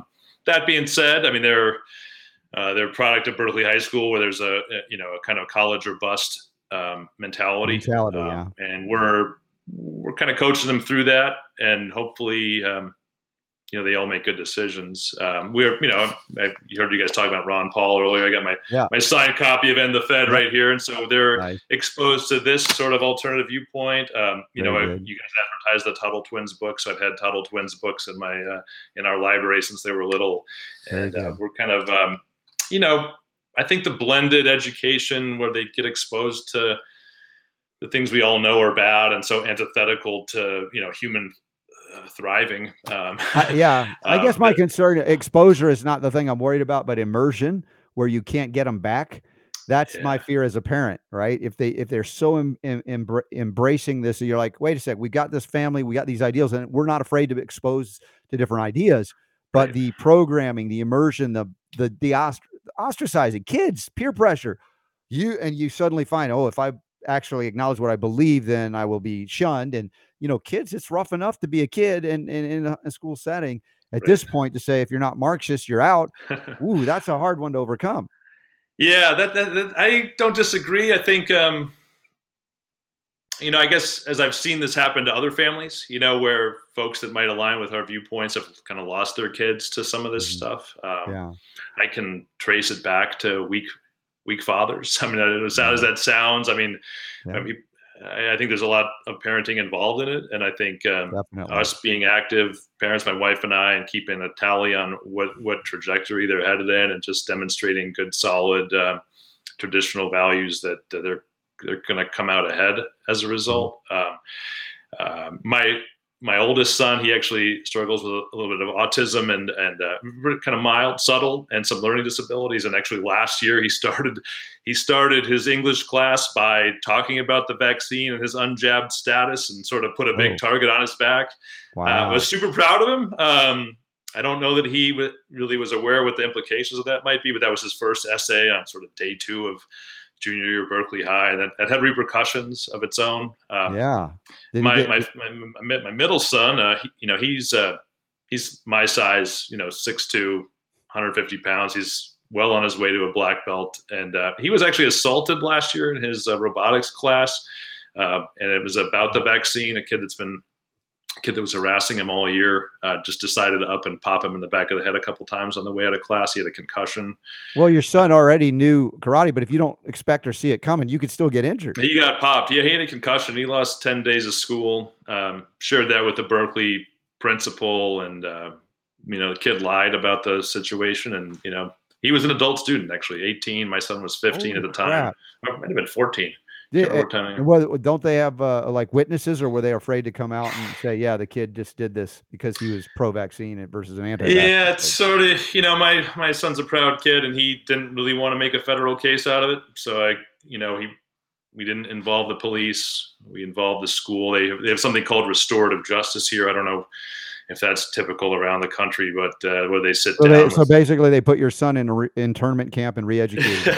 Kind of, yeah. Your son, right? And my son and the other fella, and they kind of work it out. It's sort of like an arbitration between the aggrieved party. I don't know. You cold cock a guy from the back of the head. I don't know that you deserve that kind of treatment, but that's just me. I 100% agree. I think the next time, something like that happens, my son won't regret not putting the guy on his back. So he's kind of learned the hard way. He restrained himself, which I was proud of, but I would have liked to seen the kid in the, Yeah.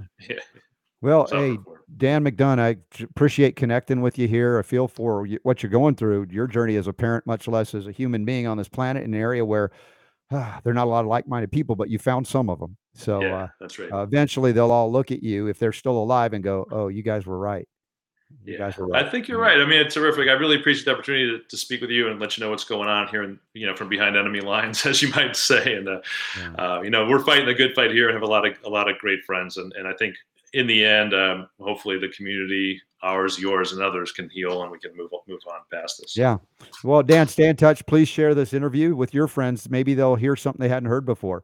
You bet. And they could share that as well. And again, I look forward to seeing you at one of these events around the country that, well, the people that are not afraid come together and celebrate life, because there's a lot to be, grateful for, despite all of this. And we try to find that as well.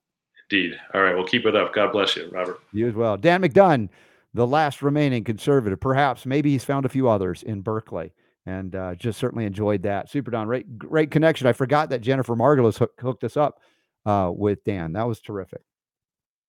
Real human experience going on here. So, well, can I talk about my hike now, or is that something else we got to put on hold till later? What do we got? What do we got critically here? I guess so. Yes. All right. And were there any Berkeley memories coming back for you? You said you hadn't really gone. Dude, I don't have. That's just it. I grew up in a town called Fremont, and Fremont is it's like in between San Jose and Hayward. Is that where you were? It was on the other side. It's a ways away from Berkeley, but. I never actually went there, but everybody knew about Berkeley, heard about Berkeley all the time. Sure.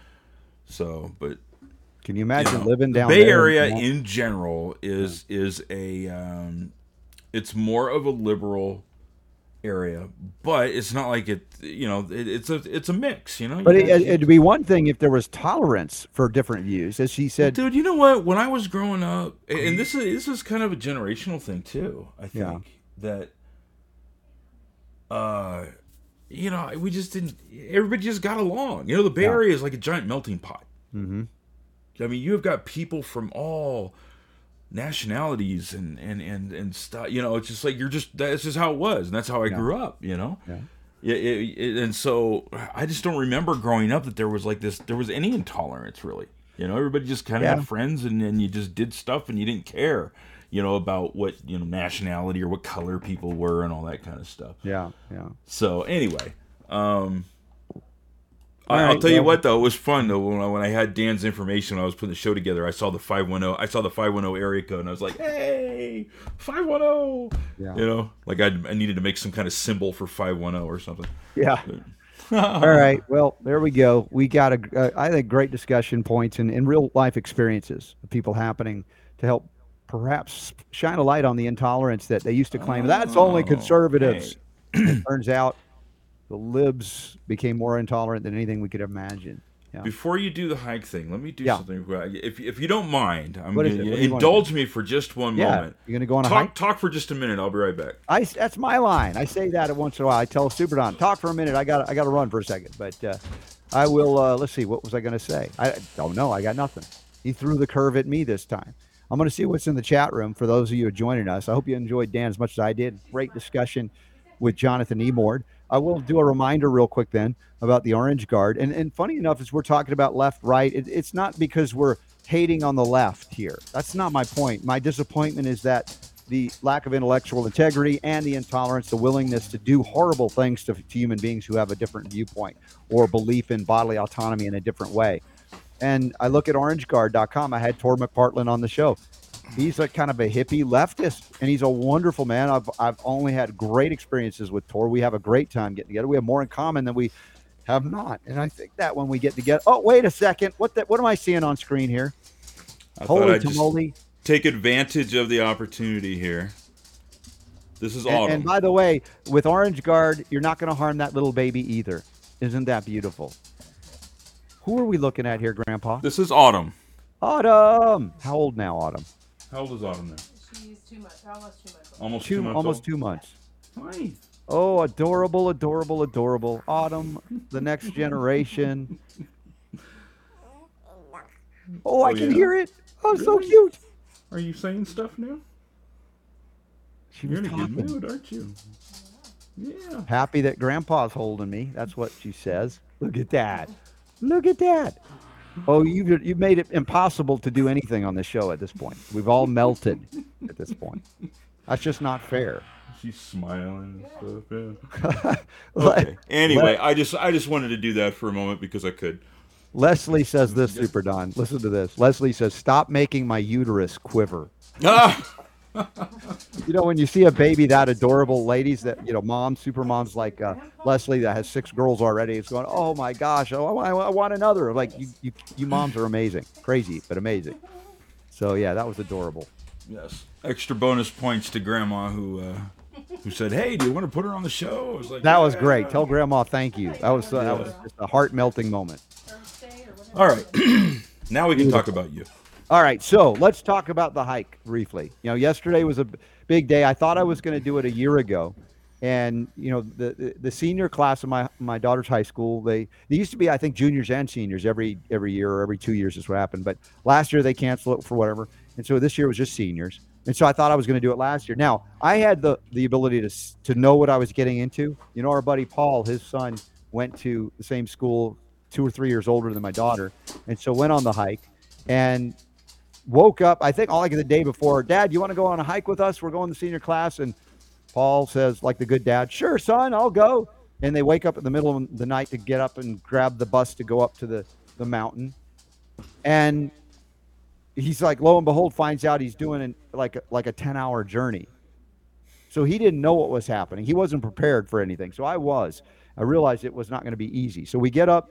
I didn't sleep much at all. Neither did my daughter. It's hard to know you got to get up in the middle of the night for this. We get up. It's bleary-eyed. The sun's not up. We get there. We have our headlamps on. We're starting this hike, and I got water on our backpacks, and I had some organic bars just in case. And we had our cardio miracle before we left, my daughter and I. And I went up the entire 8 miles of the first hike. I didn't realize it was even going to be 8 miles. I thought it'd be less, but not that. If it was 7 and not 8, it would have made a big deal of difference. But I made it through that 8 mile all the way to the top where we went, what's called the saddle. And I didn't eat a thing. And I was okay. This tells me a lot, not only about cardio miracle, but about the fundamentals of the body that I have worked for, having not been able to go an hour without eating in my hypoglycemic early years, Super Don. Right. And one of the things is if you can't go into what they call ketosis and take that stored energy and convert it from fat, then you're going to be desperately hungry and famished. You'll be like, I can't go another step.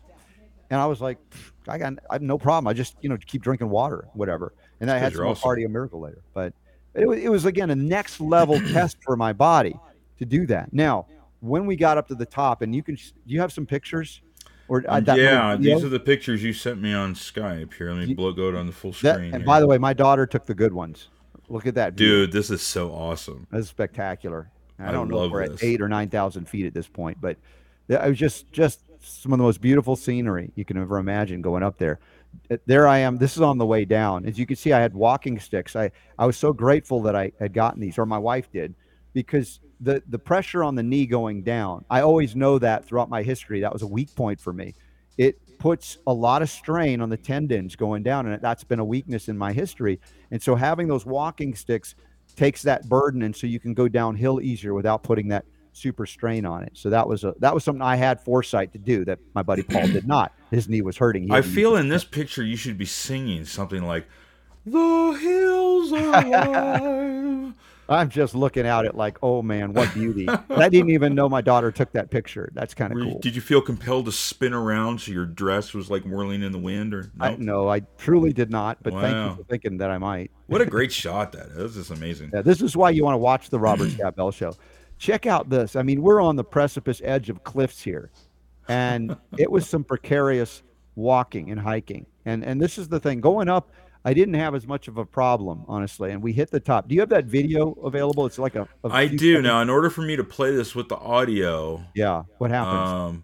What do you have to do? I'm going to turn on... I got to put a setting here. Now, there might be a little echo. Okay. Go ahead. It will go away, but here's the video here. This view made everything worth it. Wow. Dad, are you going to turn around and look at this or not? No, it's a little scary. Wow. Imagine sledding down here. No, it's a little scary, you said. Yeah. So go ahead and cut that audio. Yeah, let me do that here. Hold on. Yeah. All right, go ahead. So I didn't see the video move on that. It was a still image for whatever reason, but she scrolled around and saw the other side because see how high we are. But yeah, I said it's a little scary here. And what I want to share with you is just what I clearly did not expect to have happen in my younger years of daredevil adventuring. Now, granted, I do some mountain biking, and I'm not doing the big jumps because I tend to say I'm not skilled enough to do something. I don't want to do it just to say I did it. I want to be, prepared and understand it because, you're in this body a long time. You appreciate when it feels really good. You don't want to injure it on purpose, damage it in a sense. And so as we're up there, I'm like looking down. I'm like, suddenly I'm not a little weak-kneed, but I'm feeling like I just looked down at the path I used to get up there, and it's on the edge of the abyss. And the trail is dirt and loose rock. And I see some of these kids coming down from the higher part of the mountain, and even a couple of the people at the school that are like educators and the principal of the school, and they're super fit, and they're jogging down this thing. I'm watching them. I'm going, holy crap, one wrong, whatever. And I go to walk down, and suddenly I'm filled with terror. I've not experienced this. I'm like, wow. I am genuinely scared at that moment. I'm like, this is weird. I don't recall having this feeling. And so I haven't fully digested that. But, there's one of another daughter of, well, I say daughter, two of the parents that went with one of the daughters, my daughter's age. And they helped. Oh, funny enough, their daughter was born on July 4th, 2005 as well, just an hour after my daughter. Yeah, I thought that was kind of wild too. Wow. But yeah, here's the picture. Blow up that picture. I want you to see this. This is what was stunning, staggering. If you can see, it's hard to tell, but that path is literally along the edge to go up to that ridge that you see. And that's called the saddle. What path? What are you talking about? I'm telling you, it's barely a path. That's the path right there? No, up on the rock part. You go right in front of you. Right up here? Yeah, well, that's where we went to, but you're going along the ridge on the right. From that point, you're pointing. Yeah, that's what I'm saying. That's a path? I know, and that's what I'm talking about. That's not a path? On the way up, I wasn't intimidated, but on the way down, I was like, there were a couple of places where I was terrified. Yeah, okay. And I can see that, yeah. And you know what I've said about fear. I've talked about when you're afraid you're on the wrong path. I'm like, ooh, this may be a message for me. Your days of hiking up precarious mountainsides are over. And I'm like, okay, I can live with that, especially after the long trip down and my soreness and everything. But thank God nobody got seriously injured. It was amazing. I fell and, maybe bruised a knuckle, a little sunburn. There's my daughter and I at that top ridge top there. Or at one of the shots we stopped at and had some other hikers take a picture. And now there's some so other cool. pictures that you sent, and I noticed I think you sent them in the group chat with Kevin Tuttle. Did you mean to send those to me? Probably. Yeah, I don't. Okay. I don't All right. So let's take a look at those then, real quick here. There's four more here. This is on the top where I'm pretending to be not afraid at the moment. You can't see my knees shaking. Did you bring an extra pair of shorts? I'm just curious. Thankfully, no, I didn't have to. But I was close. Okay. Close. All right. Yeah. Okay. And there's my daughter and me, and she's just so happy-go-lucky. She was amazing. And I mentioned maybe, look at the goats, the mountain goats. They were snow white mountain goats. They would disappear in the winter, but they were up there too. And there was earlier when the sun was just coming up, you could see it up above us. We were still in the shade from the early morning hike. And you actually have to start with wearing a little bit of more clothing because it was chilly up there at that elevation, and then it warmed up beautifully. It was a beautiful day. But my daughter, as we were going up, the group lost us, right? A lot of the group, they were faster. I'm like, I'm wanting to go because I like the fitness. I'm like, let's go. And it was a lesson for me. I had to remember, this is not about me. This is not about me. I'm a chaperone on the trip. I'm going up with my daughter, and she wants to stop every time she sees something beautiful and take a picture of it. Or maybe remember it for future when she does her drawings and paintings and things that she does. She sees the world through an artist's eye. And I'm like, no, let's just get there. And so it was a big part of it. And on the way down, I talked to her. I said, because she would say, sorry, Dad, sorry, I'm so slow. Sorry. I'm like, that annoyed me worse than the fact that she was slow going up. and on the way down, it was a really profound, I thought, awakening for me and perhaps for her. I said, you know what? You kept saying sorry when I was egging you on to go faster with me. And I said, here's what I want you to do. Now, don't quote me on this, and I'm going to say it, hide the kids' ears. And I said, if anybody does that to you in the future, I want you to say, shut up, bitch. This is who I am, and this is the pace I'm going. And she was like, Dad, what do you mean? You want me to, you called me no, I'm saying this is what I want. It's the attitude I'm saying. That when somebody is trying to make you something that you are not, or take you out of that joyful place and space of who you are and your reason for being, you shut them down is the point. And that was the point. We laughed about it, but I mean, it was basically a point, and especially for young women growing up, girls, to state your claim of what is your life about? What are you about? Don't apologize because you're not like everybody else, the ones that were just charging up the hill. That you stopped in every moment and saw the beauty of every moment is like so profound. And I said, defend that no matter what. And if they don't respect and appreciate that, then you don't need them. And I think that's an important lesson. And so not only it wasn't about me wanting to go fast, but it was about appreciating her and having herself appreciate herself and say, you know what, this is what I like to do. This is who I am. And I'm not in a hurry. I'm stopping to smell the roses. I'm stopping to take the pictures of them. And so that was a profound moment. Hopefully I didn't offend anybody by the way I said it. But it was one of those things I wanted to be indelibly marked so that she never apologizes for who she is ever again. So there you go. A daddy-daughter moment that I thought was pretty cool on that trip. Maybe worth the whole trip. Just there. Dude, that was super cool. And super cool that I can't imagine. I mean, I would not have, I would not have made it. Yeah, I know some people couldn't, but most of them did. That's a big deal, but it was worth that one shot. Even though the video didn't move, I don't know why, but it didn't. That view is just like... Yeah. I don't know if it could be posted somewhere, but yeah, it was spectacular. And honestly, like I said, I looked up at the places where I could go, and I know there are a lot of amazing hikes. Some of them are scarier than that. I'm like, you know what? I'm okay not doing those things. I'm glad that I did what I did, but I didn't like the feeling of being that afraid. And you said to me that you have a fear of heights. I've never had a fear of heights, but I certainly had a fear of falling off of a cliff. It's gotten worse as I've gotten older. But it's I can look at these videos, because you see them all the time. And we have to go to break here in just a second, but you see them all the time on video of these like daredevil people that will like stand on like stupid, and you see that, and my stomach will like fall, just looking at that, or looking at pictures, or watching on TV, or something like that. I get the willies just, But the thing, how about like coasters? Because I remember I took my kids to the coasters. I have no problem with. Yeah, and I was like, I've been scared by coasters before, but I was like, no problem, we did it. So this was something unique to my experience at that point. So I'm done. I mean, I will still do heights, but that was like, all right, that was really it, huh? All right. So, yeah. Anyway, that's it. Let's take a break. Back 60 seconds from now. Those of you on UK Health Radio, love you, appreciate you. We got to go. But come on over to robertscottbell.com/listen to watch live anytime or later. And sign up for the newsletter. Text RSB to 22828. RSB to 22828. And we'll be back in just a moment. Thanks to Jonathan Emord. Thanks to Dan McDunn. And thanks to all y'all. The power to heal is yours.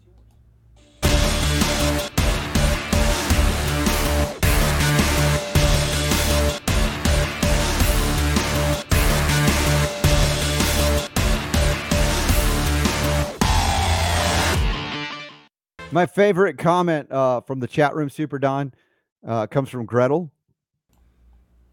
She says, she asked this: does Autumn realize that her grandpa is a legend? That's the comment of the day right there. That's awesome. Well, wow. That's all I got to say.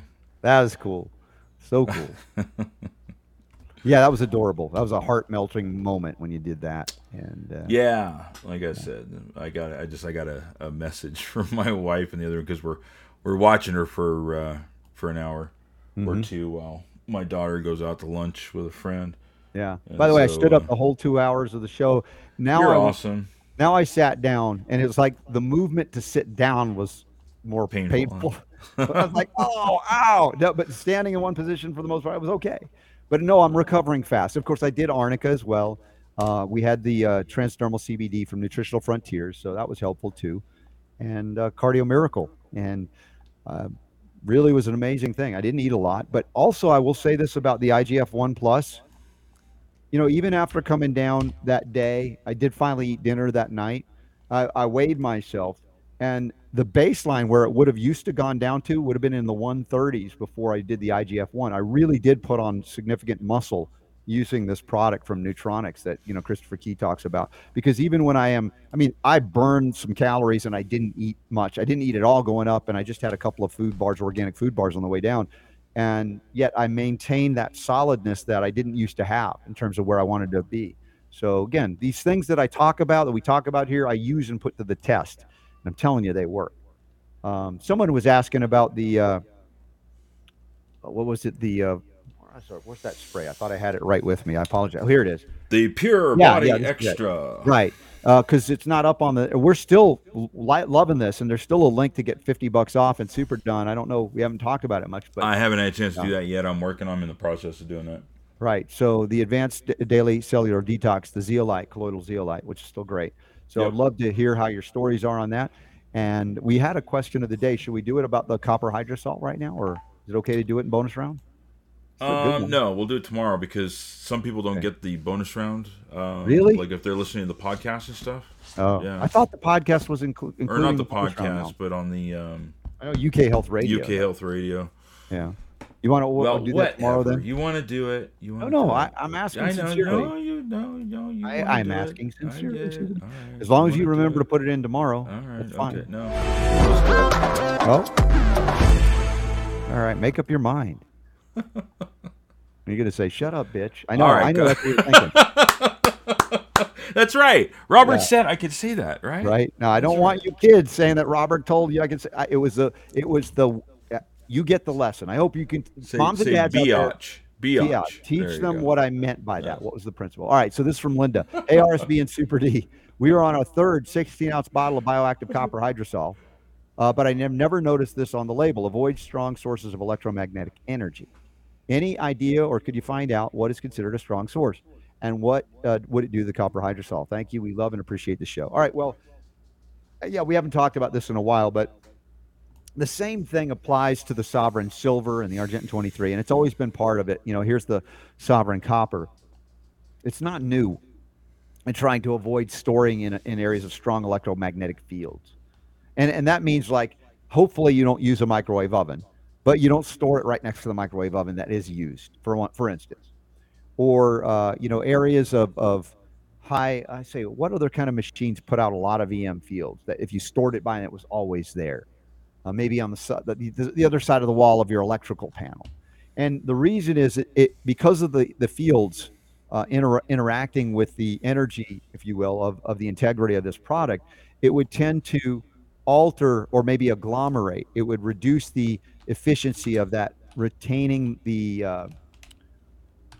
pristine nature of the product. In other words, it takes a lot to produce something that would be stable, copper 1, copper 2 ions, for instance, or in the case of the bioactive silver hydrosol, the AG1 plus or the AG plus. So the impact of storing it there. Now, it's going to be exposed from time to time. That's not the issue. But storing it in those high EM field areas, that's the issue of long-term stability when you challenge something to maintain its integrity over time.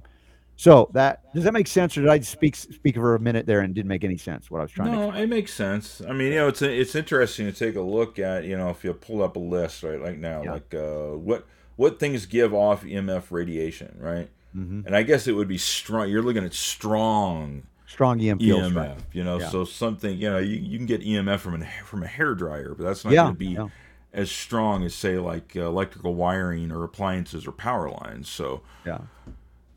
But what happens if you happen to be around it? It's just like, look, there's a dissipation. You burst into flames or something? No. There's a dissipation of those fields like an electrical outlet. So maybe not store it right at the electrical outlet. I mean, basic things. Just put in a cabinet and it's fine. So don't overly concern yourself with that. But hair dryers do put out a ton of EMFs. They do a lot when you're on using them, of course. And I got my wife at one of the trade shows years ago.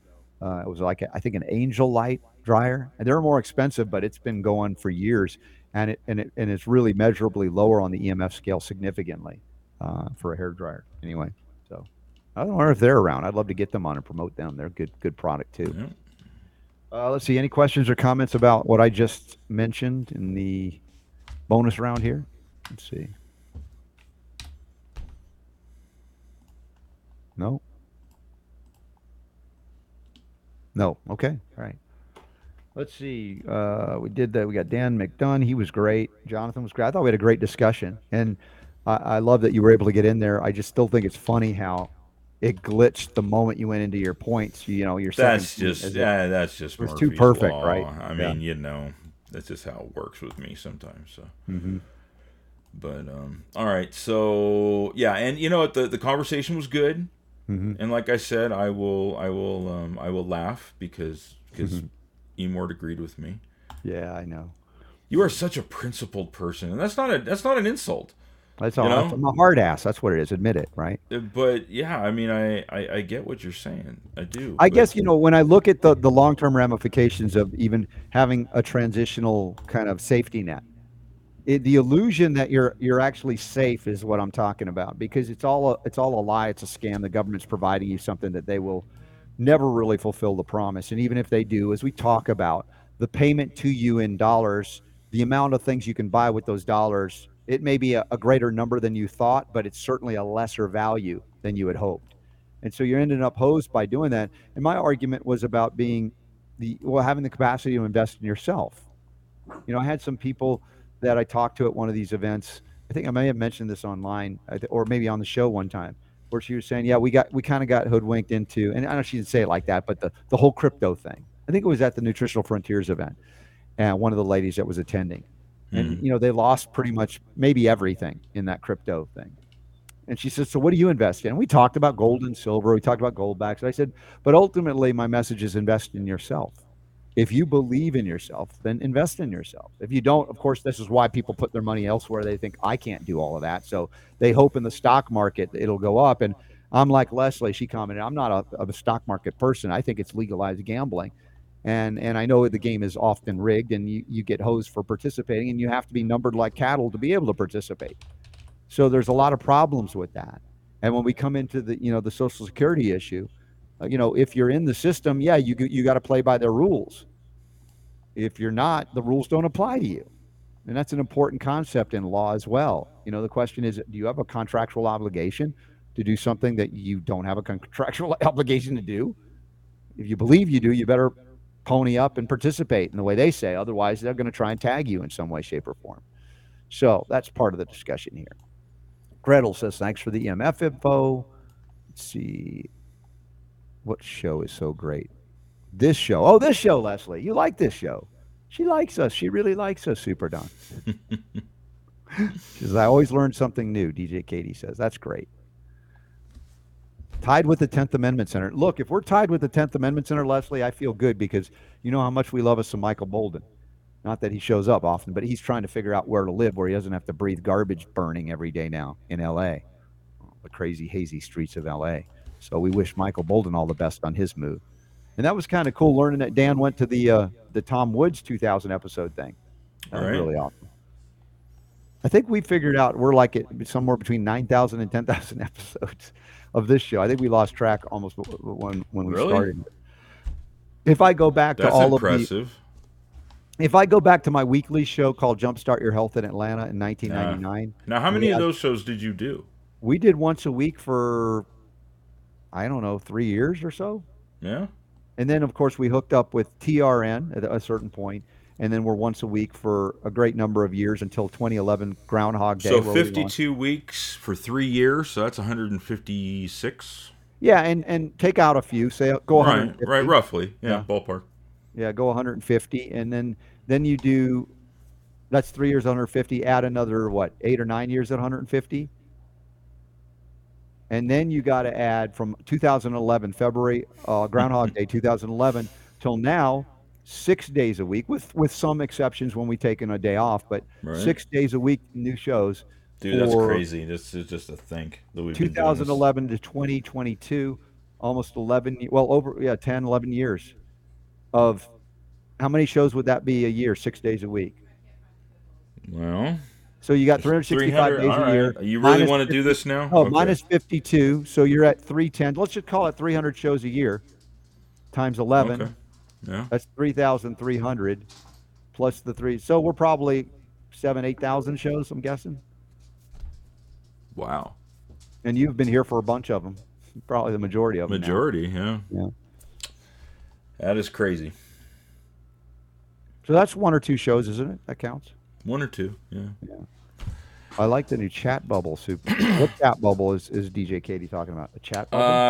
I ended up I found out what the problem was with the chat room button on the website, and they've changed their coding altogether through the service that we use for the chat room. So it has a different button now. Oh, now I'm looking at it. It looks like it's green and white with a little. It's green and white. It doesn't even say chat.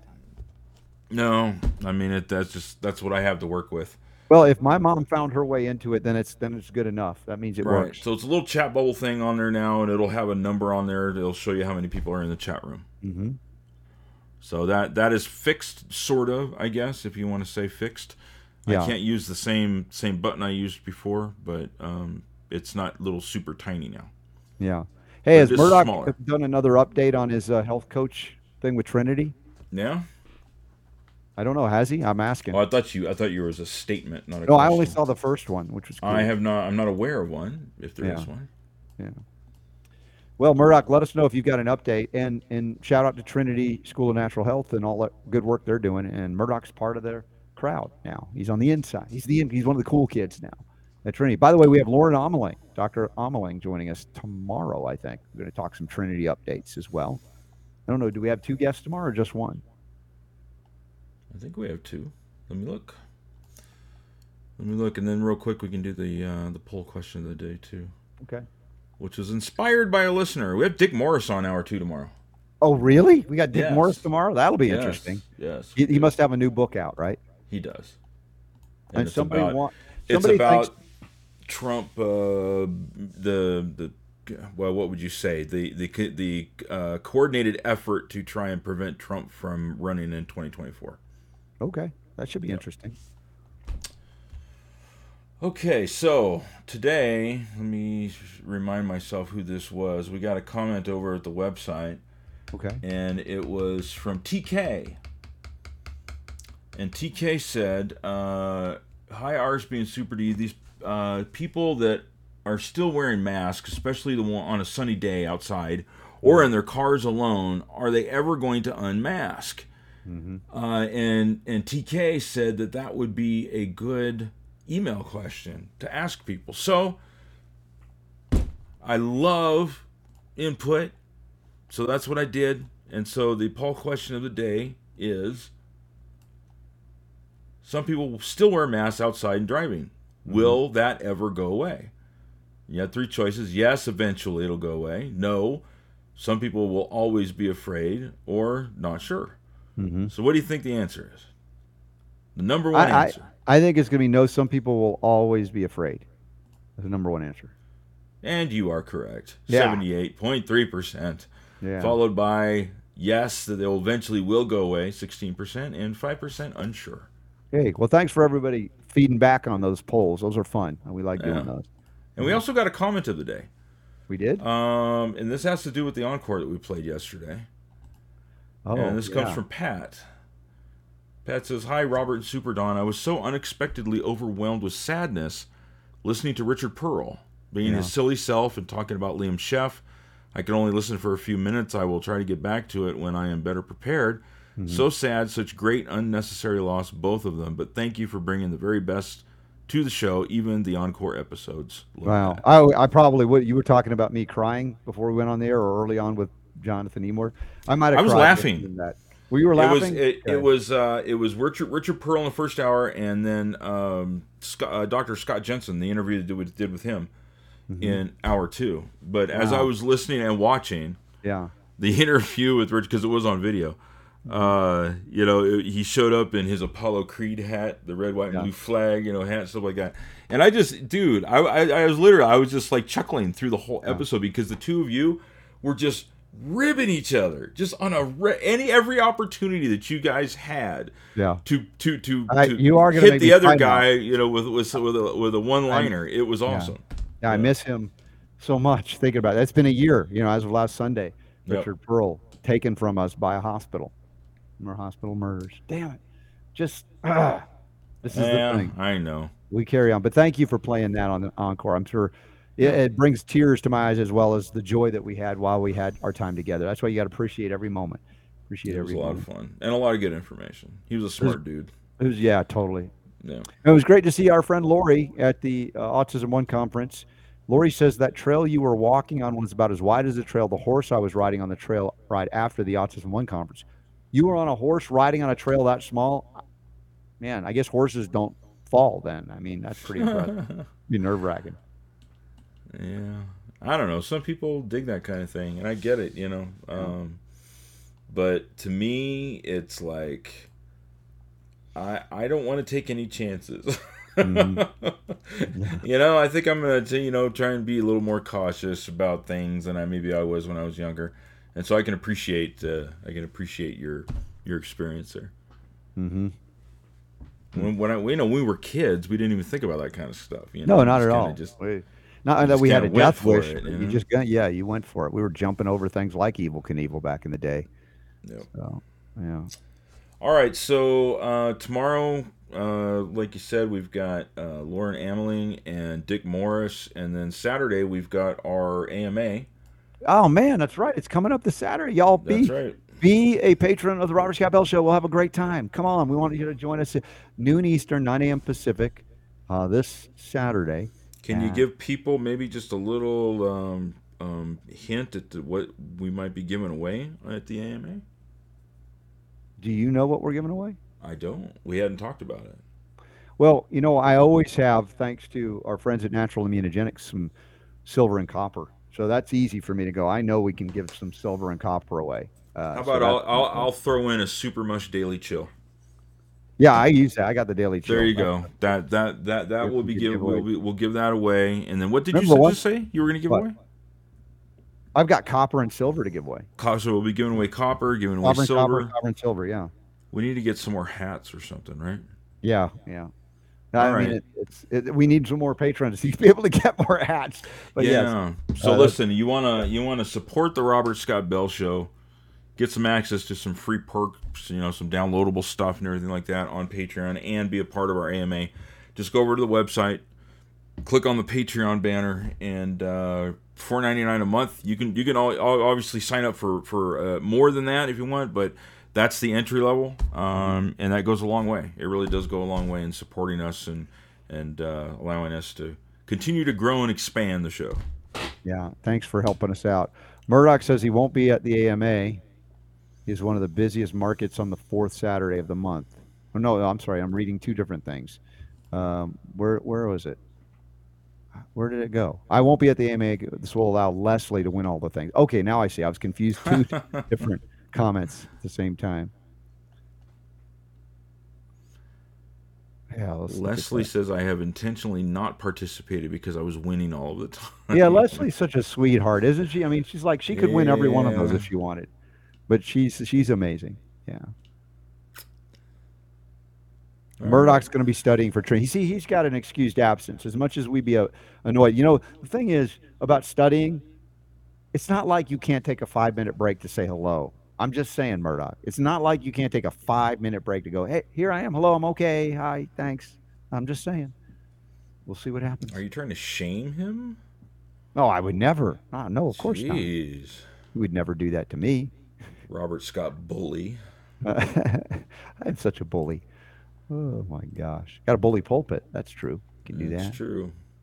Anyway. All right. Well, that's what I've got. Good show today. Yeah, I'm good to go. Yeah. Another thing. And I just sent out an email, an upcoming events email. So if you're on the email list, you've got that in your inbox, and that's just some of the online webinars and stuff that are coming up. But one in particular that is coming up that I want to make sure you guys know about is we do have a Cardio Miracle webinar coming up on the 30th, which is a Tuesday. Thank you. Yeah, okay. And I'm so excited because it's been so long. Yeah. That it's going to be you and John Hewlett. Yeah?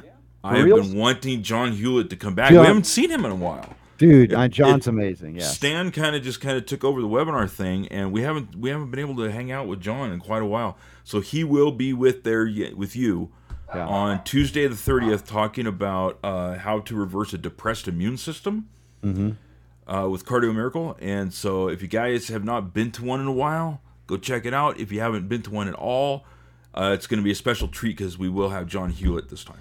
Yeah, we'll have some new updates as well. More science always to the equation if you love that. So check your email. If you're signed up, you've got an email that has that. I think it's the first item on the upcoming events. If you're not signed up for the email, then what's wrong with you? What are you waiting for? What Murdoch is, and he feels personally attacked by me because I told him he could take a 5-minute stretch break on the AMA and join us. Holy cow. You know what? This is cool. I just said, hey, if you want to, we have a new patron. It just popped up. Boing. That was quick. Hooray. Meredith has joined us on Patreon. Thank you, Meredith. Thank you, Meredith. Appreciate God bless that. you. Love that. Thank you very much. Appreciate that very, very Meredith much. will be with us on Saturday now. Hooray. I'm looking forward to meeting Meredith on the Zoom call. So I got to remember to set that up as well. Sometimes I forget until the day of. Maybe I should do it a little earlier this time. Because we're almost, 36 hours out from it. Correctamundo. Murdoch says, about time, Meredith. I mean, welcome. Dude, he's always so quick-witted. Be nice. Yeah.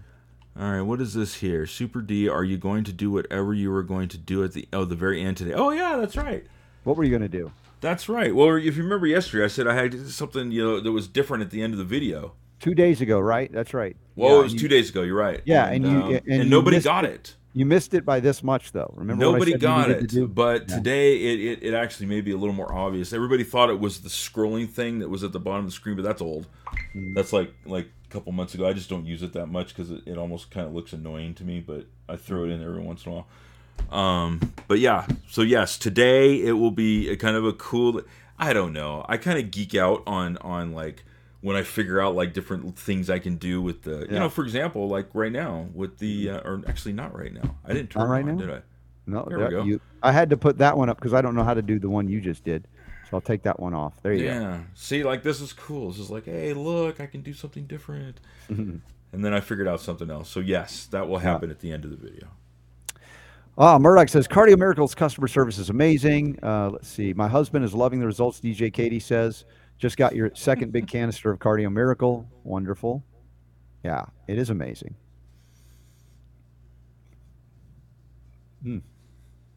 They sent an extra bottle for Murdoch because one was damaged. Nice. Well, look at that. What did it have? A scratch on the sticker or something? Murdoch playing it. He's playing it. Get a new bottle. Hey.